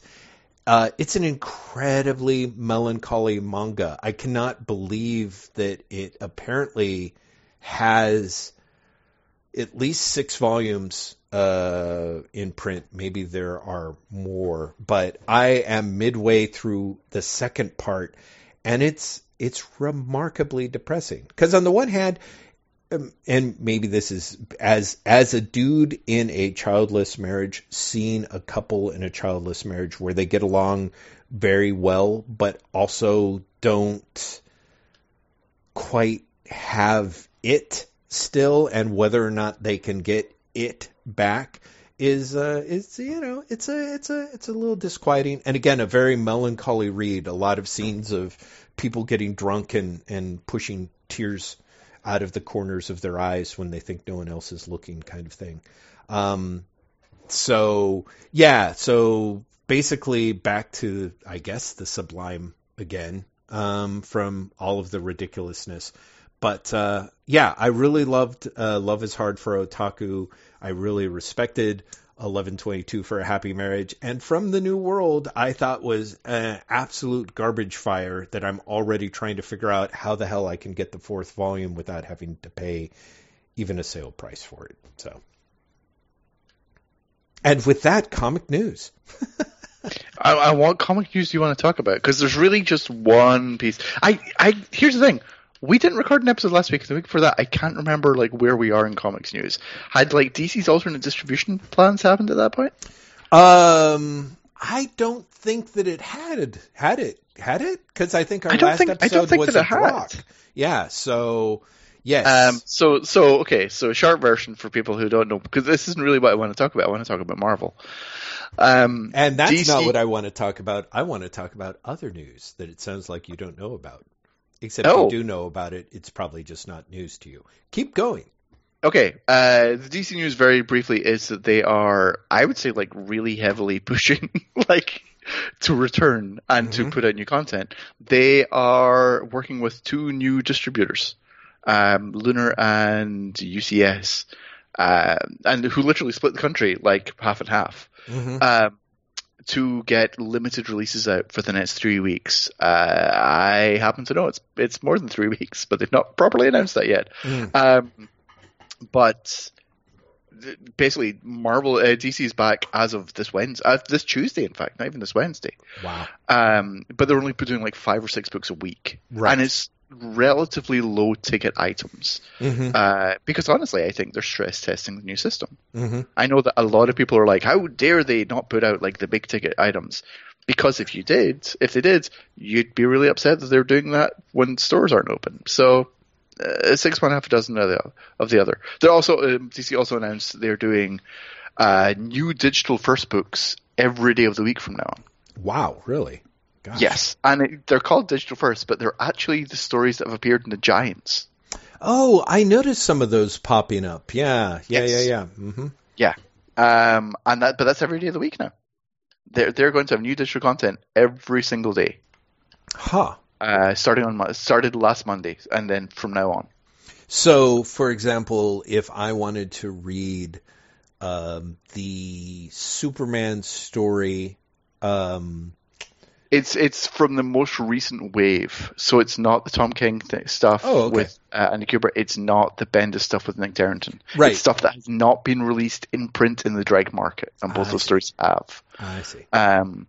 But they have been released in the mass market as part of the Walmart specials. Right. And I can buy them for 99 cents or 99 something? cents, yeah. And so, and to the best of my knowledge, and I have no insider info, I'm just going on the PR, it's literally going to get to a point where it's going to be all new material that's going to come out daily. Wow. Like stuff that hasn't appeared in the Giants. But they basically ramped up the material they had in order to get the stuff out. Sure. So DC is pushing out. DC is also one of the 2 main movers behind the new Bink fund. It's called Comic Book United, that was announced this week, which is taking the $250,000 that DC put to Bink and the $100,000 that Lionforge and Oni put to Bink, and combining them into one fund that's also going to have Jim Lee's eBay auction money and the Creators for Comics money. It's all going into this fund. This fund is only going to be available for independent bookstores and independent comic stores in the US, and any of those stores can actually just go to the Bink website and find how to apply for funding. That's open right now for them to do, which is also kind of a big deal. Yeah. So that's DC's news. Marvel's news, on the other hand, is nothing, and there's a reason for that. Really? Yes. So I said on Twitter last week, like, why isn't Marvel doing anything? Like, this is weird. It's weird to me that Marvel's not doing anything. Right. That they've not announced like any plans to reschedule books or any plans to stagger books. They've announced that they're putting books on hold. They've put roughly 25% of their line on hold, and far more than that in terms of monthly output. Because before they put 15 to 20% of their line, which ended up being a third of their monthly output, and then they added an additional, I think it was 10 to 20% after that. So like a lot of Marvel's line is on hold. But they haven't said anything beyond that. And I was like, this is really weird. Marvel, to my mind, is the more proactive company. And they've done nothing. Like nothing at all. It's shocking to me. And so I started looking into it. And I had the weirdest week, Jeff. So I'm talking to Marvel creators, and Marvel creators are like, one creator, who shall remain nameless, actually told me, all my books are still going fine, so I don't know what you're talking about. So thanks, that creator. You're a dick. Other creators told me basically, like, I don't know. I don't have any insight into what they're planning. Like, I know some things are going on hold. I know some things aren't. I don't know. And then I talked to people who weren't in Marvel, but who are definitely connected to people in Marvel. And they basically go, so Marvel's essentially shutting down. Wow. And I'm like, no. And they're like, no, Marvel's like being furloughed. And this is known. It's known that some of Marvel was going to be furloughed as the Disney, part of the larger Disney furlough. Yeah, Disney furlough, yeah. Right? And I'm like, okay, but how bad is it? And I get differing answers from different people. But again, all of these people are people that, for me, had been trusted sources. Right. And I get anywhere from 50 to 75% of Marvel is going to be furloughed. Oof. Right? And I'm reaching out to Marvel, and I'm like, okay, you've got to talk to me. Right. Like, I'm hearing crazy shit. You have to talk to me. and they're not responding at all. And the more they don't respond, the more I'm like, shit, this has to be true. Mm-hmm. Like that's what's happening. They're like they've been furloughed. And so basically, I prep a story which is like anywhere from half to 3/4 of Marvel is basically out of business. Right. The furlough is indefinite. It is your pencils down entirely. You're not getting paid, but you are getting health insurance until further notice.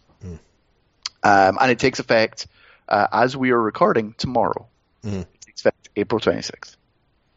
Okay, and I am basically ready to pull the trigger in the story. Right. And I get an email from Marvel, and they're like, "We'll talk to you off the record." And I'm like, "Great, right? This is what I want." Short version, Jeff, I was giving wildly overestimations of how many people are being furloughed. Oh, really? It is not that bad. It is bad.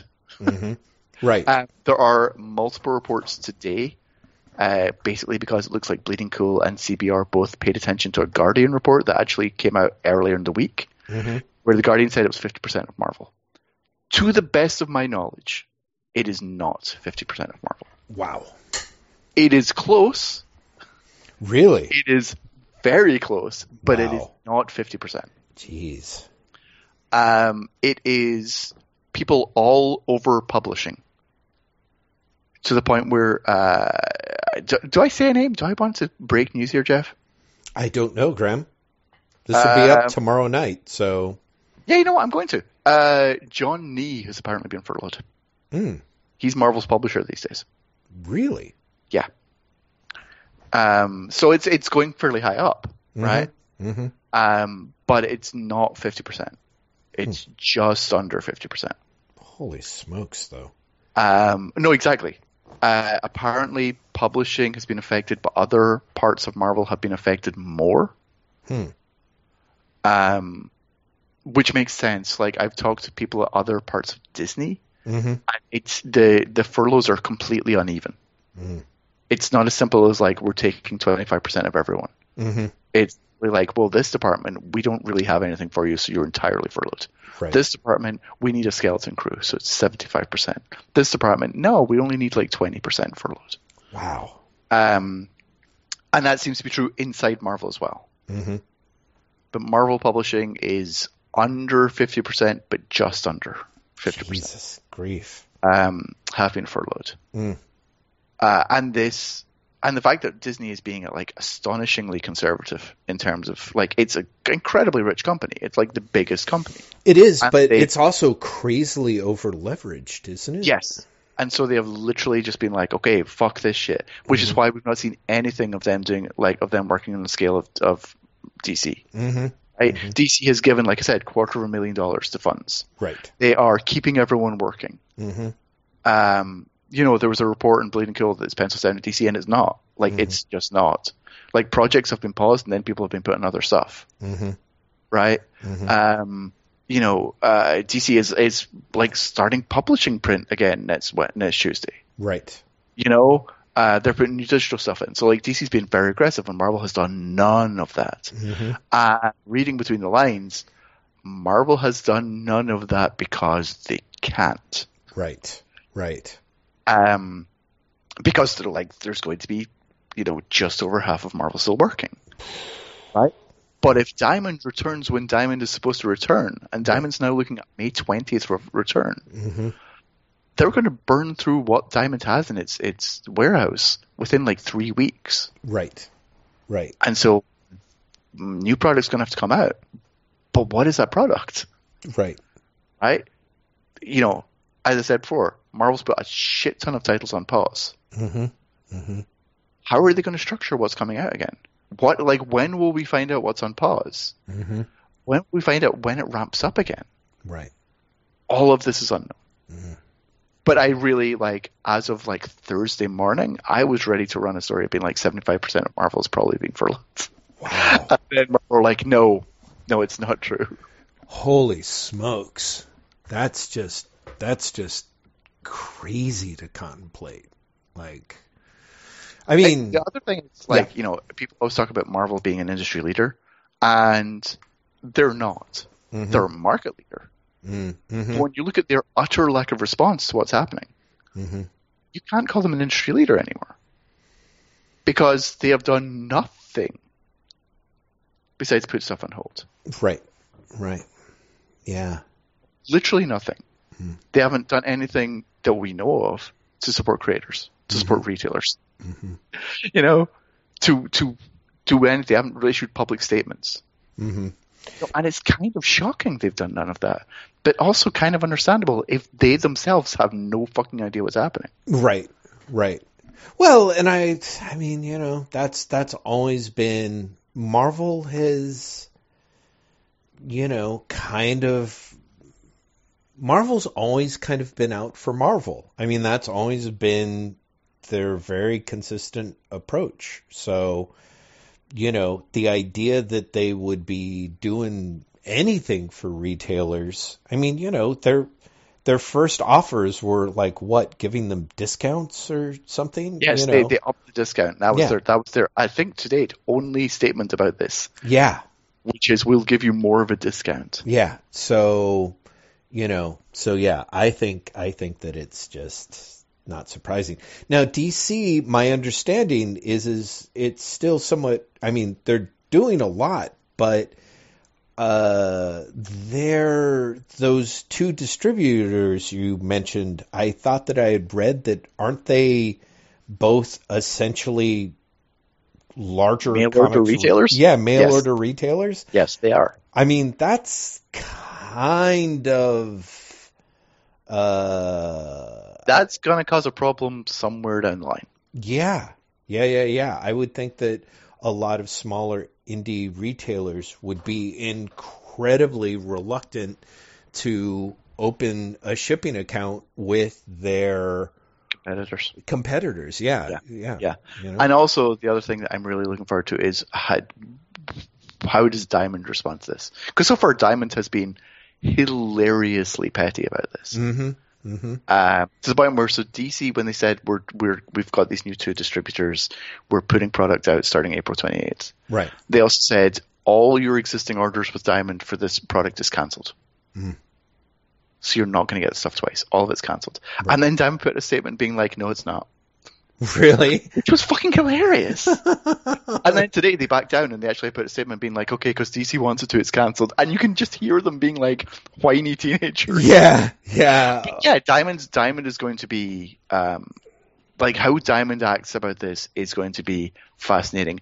Especially because, remember that, you know, these two things, so the retailers end up being, Lunar is Discount Comic Book Service, and UCS is Midtown Comics. Two of the biggest retailers in the direct market. Diamond can't afford to piss them off either. Right? But you know that Diamond's going to do something. But again, Diamond can't afford, because Diamond, remember, 9 days after shutting down, said they couldn't afford to pay vendors because they had cash flow problems. So Diamond is, you know, precarious to say the least. Yeah, exactly. So I mean, this is all a brave, open brackets, read terrifying, close brackets, new world. You know, like there's a lot going on here where, for all we know, Diamond is close to going bust. Marvel is shutting down, or half shutting down. But they've put so much of their line on hold as well. Right? Stuff that has already been solicited. Right? Which in turn also means like they're furloughing creators. Right? Who wouldn't have been able to take other jobs because they took this Marvel job. Yeah, we're in this strange place. I'm super curious, Jeff, what is the comics news you want to talk about? Oh, the comics news that I wanted to talk about was something that just sort of came about, I feel, on the last day or two of Twitter, which is that essentially that No Brow Comics is kind of a very bad predator. Yeah.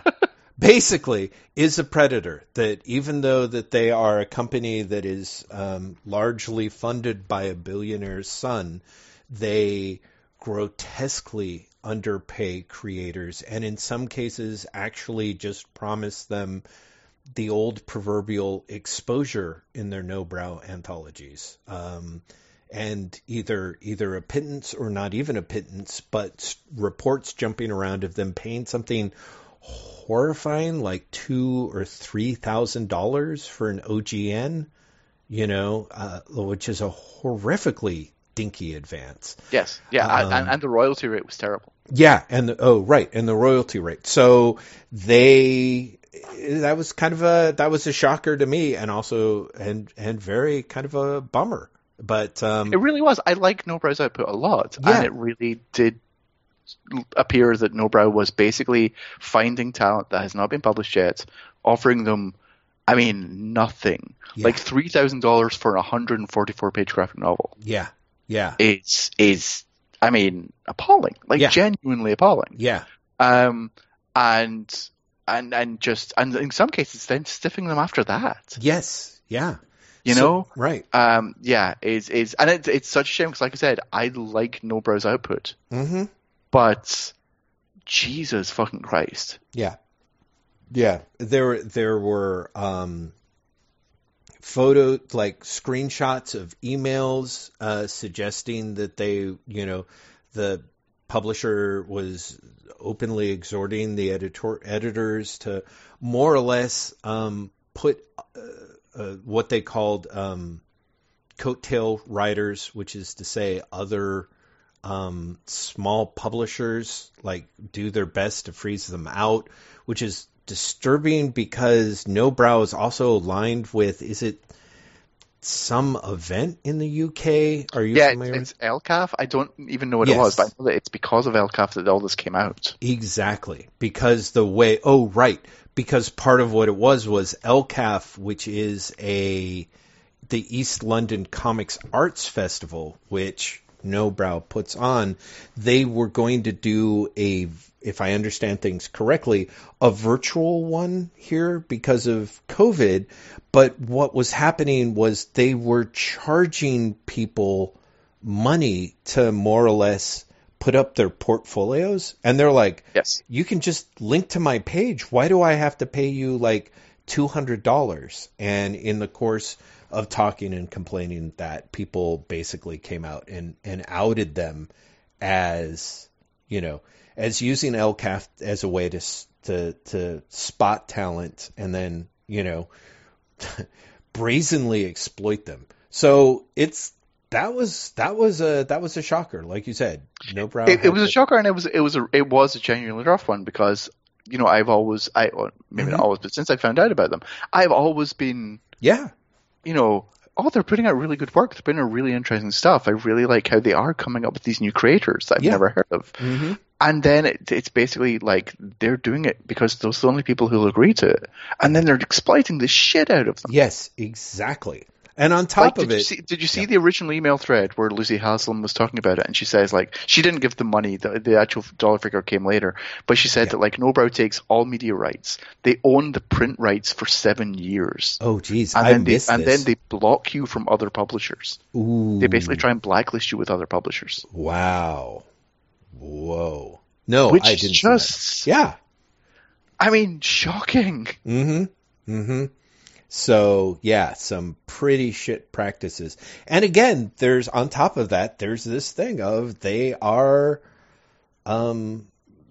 they're well heeled, on top of everything else, as rapidly as becoming the popular refrain of 2020. It's billionaires exploiting others for their own profit. And it's like, oof. So I wanted to mention that because I read chunks, bits and pieces across Twitter yesterday, and it kind of blew my mind, as well as I said, bummed me out. So I wanted to make sure that we mentioned it on the show. I'd forgotten about it. And then when you said it, I was like, oh shit, yes. Yeah. Yeah, it's really depressing. Mm-hmm. It's really, really depressing.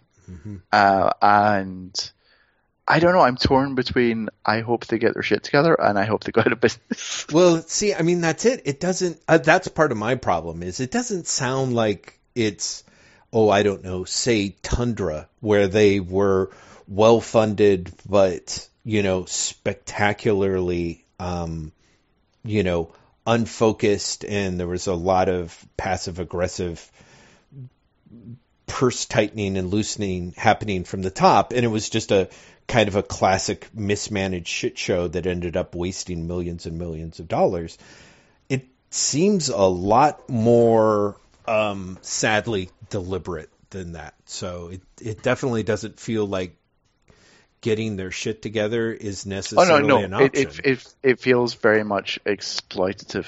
Yeah. And malicious. Yeah, exactly. So, kind of harrowing. Jeff Lester. Graham McMillan. We have come to the end of this fantabulous journey. Oh, we've talked for 2 hours. You see. Oh, you're like, I thought we were going somewhere. We're going home. That's what we're doing, everyone.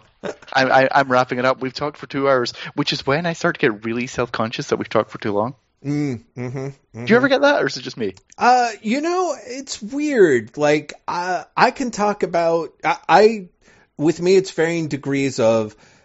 Did I have something relatively good to contribute? And if I did or didn't, like, if I feel like I did, I'm like, yeah, it took 5 hours to get there, but we got there. Whereas if we didn't, like, we could be talking for 16 minutes, and I'm like, oh, God, what's wrong with me? Exactly. Wrap it up. Wrap it up yeah, now. Jesus, Graham, just save us. Save us.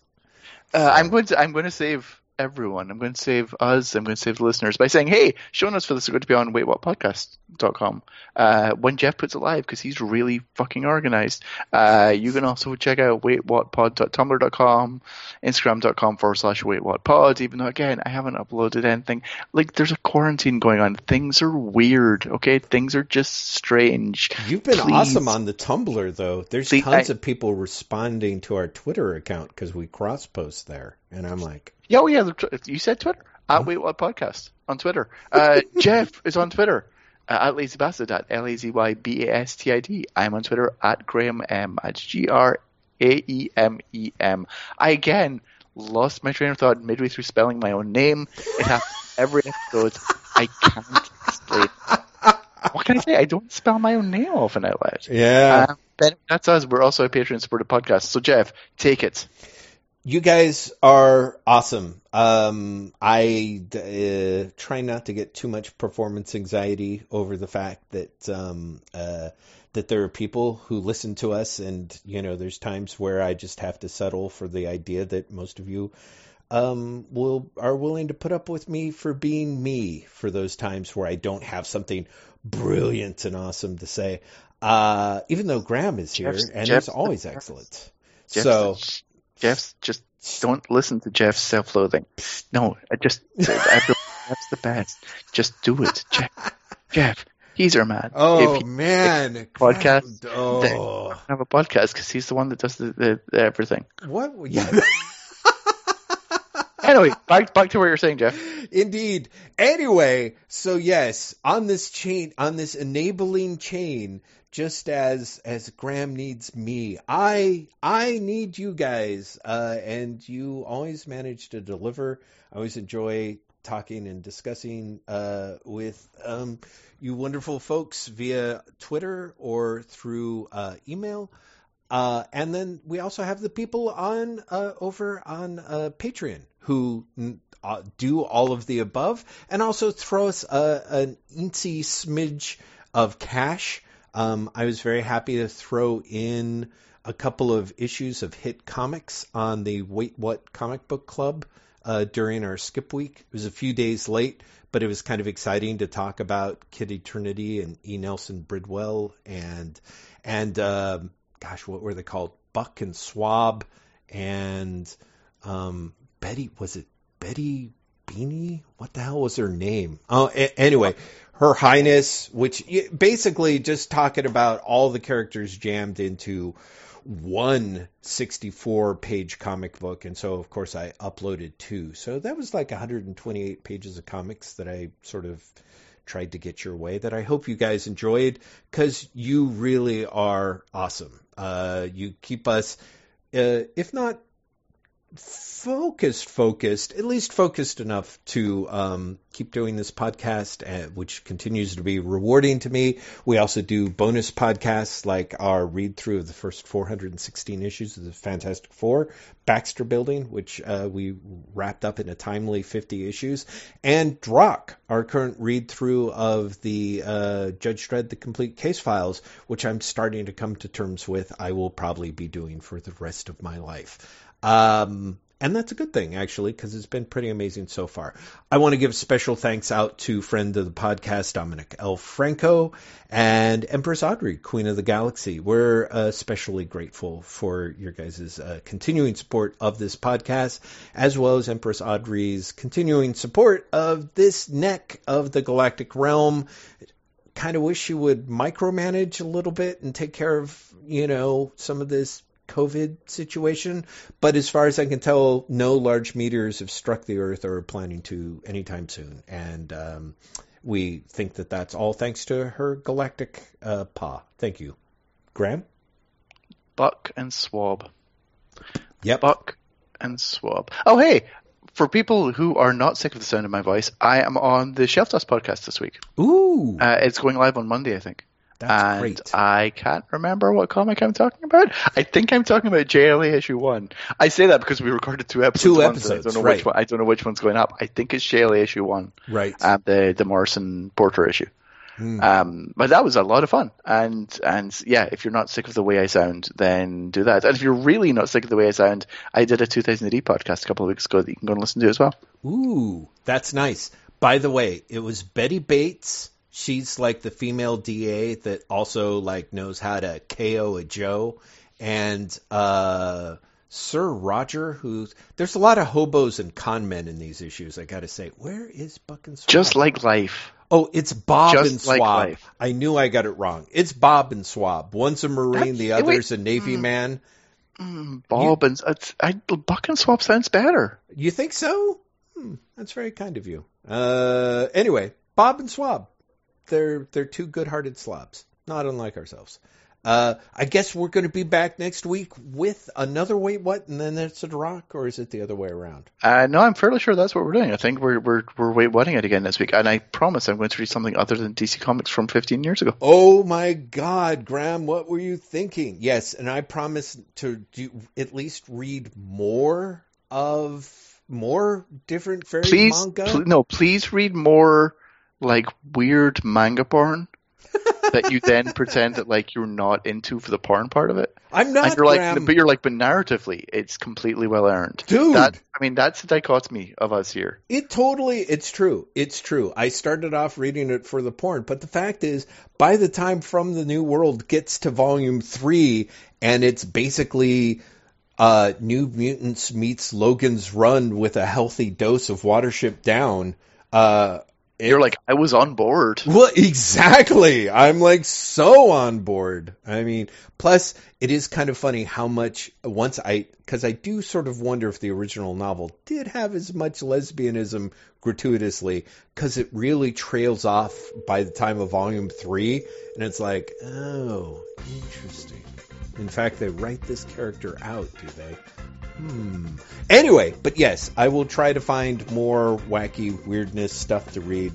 By which I mean I will probably read whatever is the lowest stress manga that's entirely about romantic couples hanging out and spending 78 fucking pages about whether or not they're going to kiss.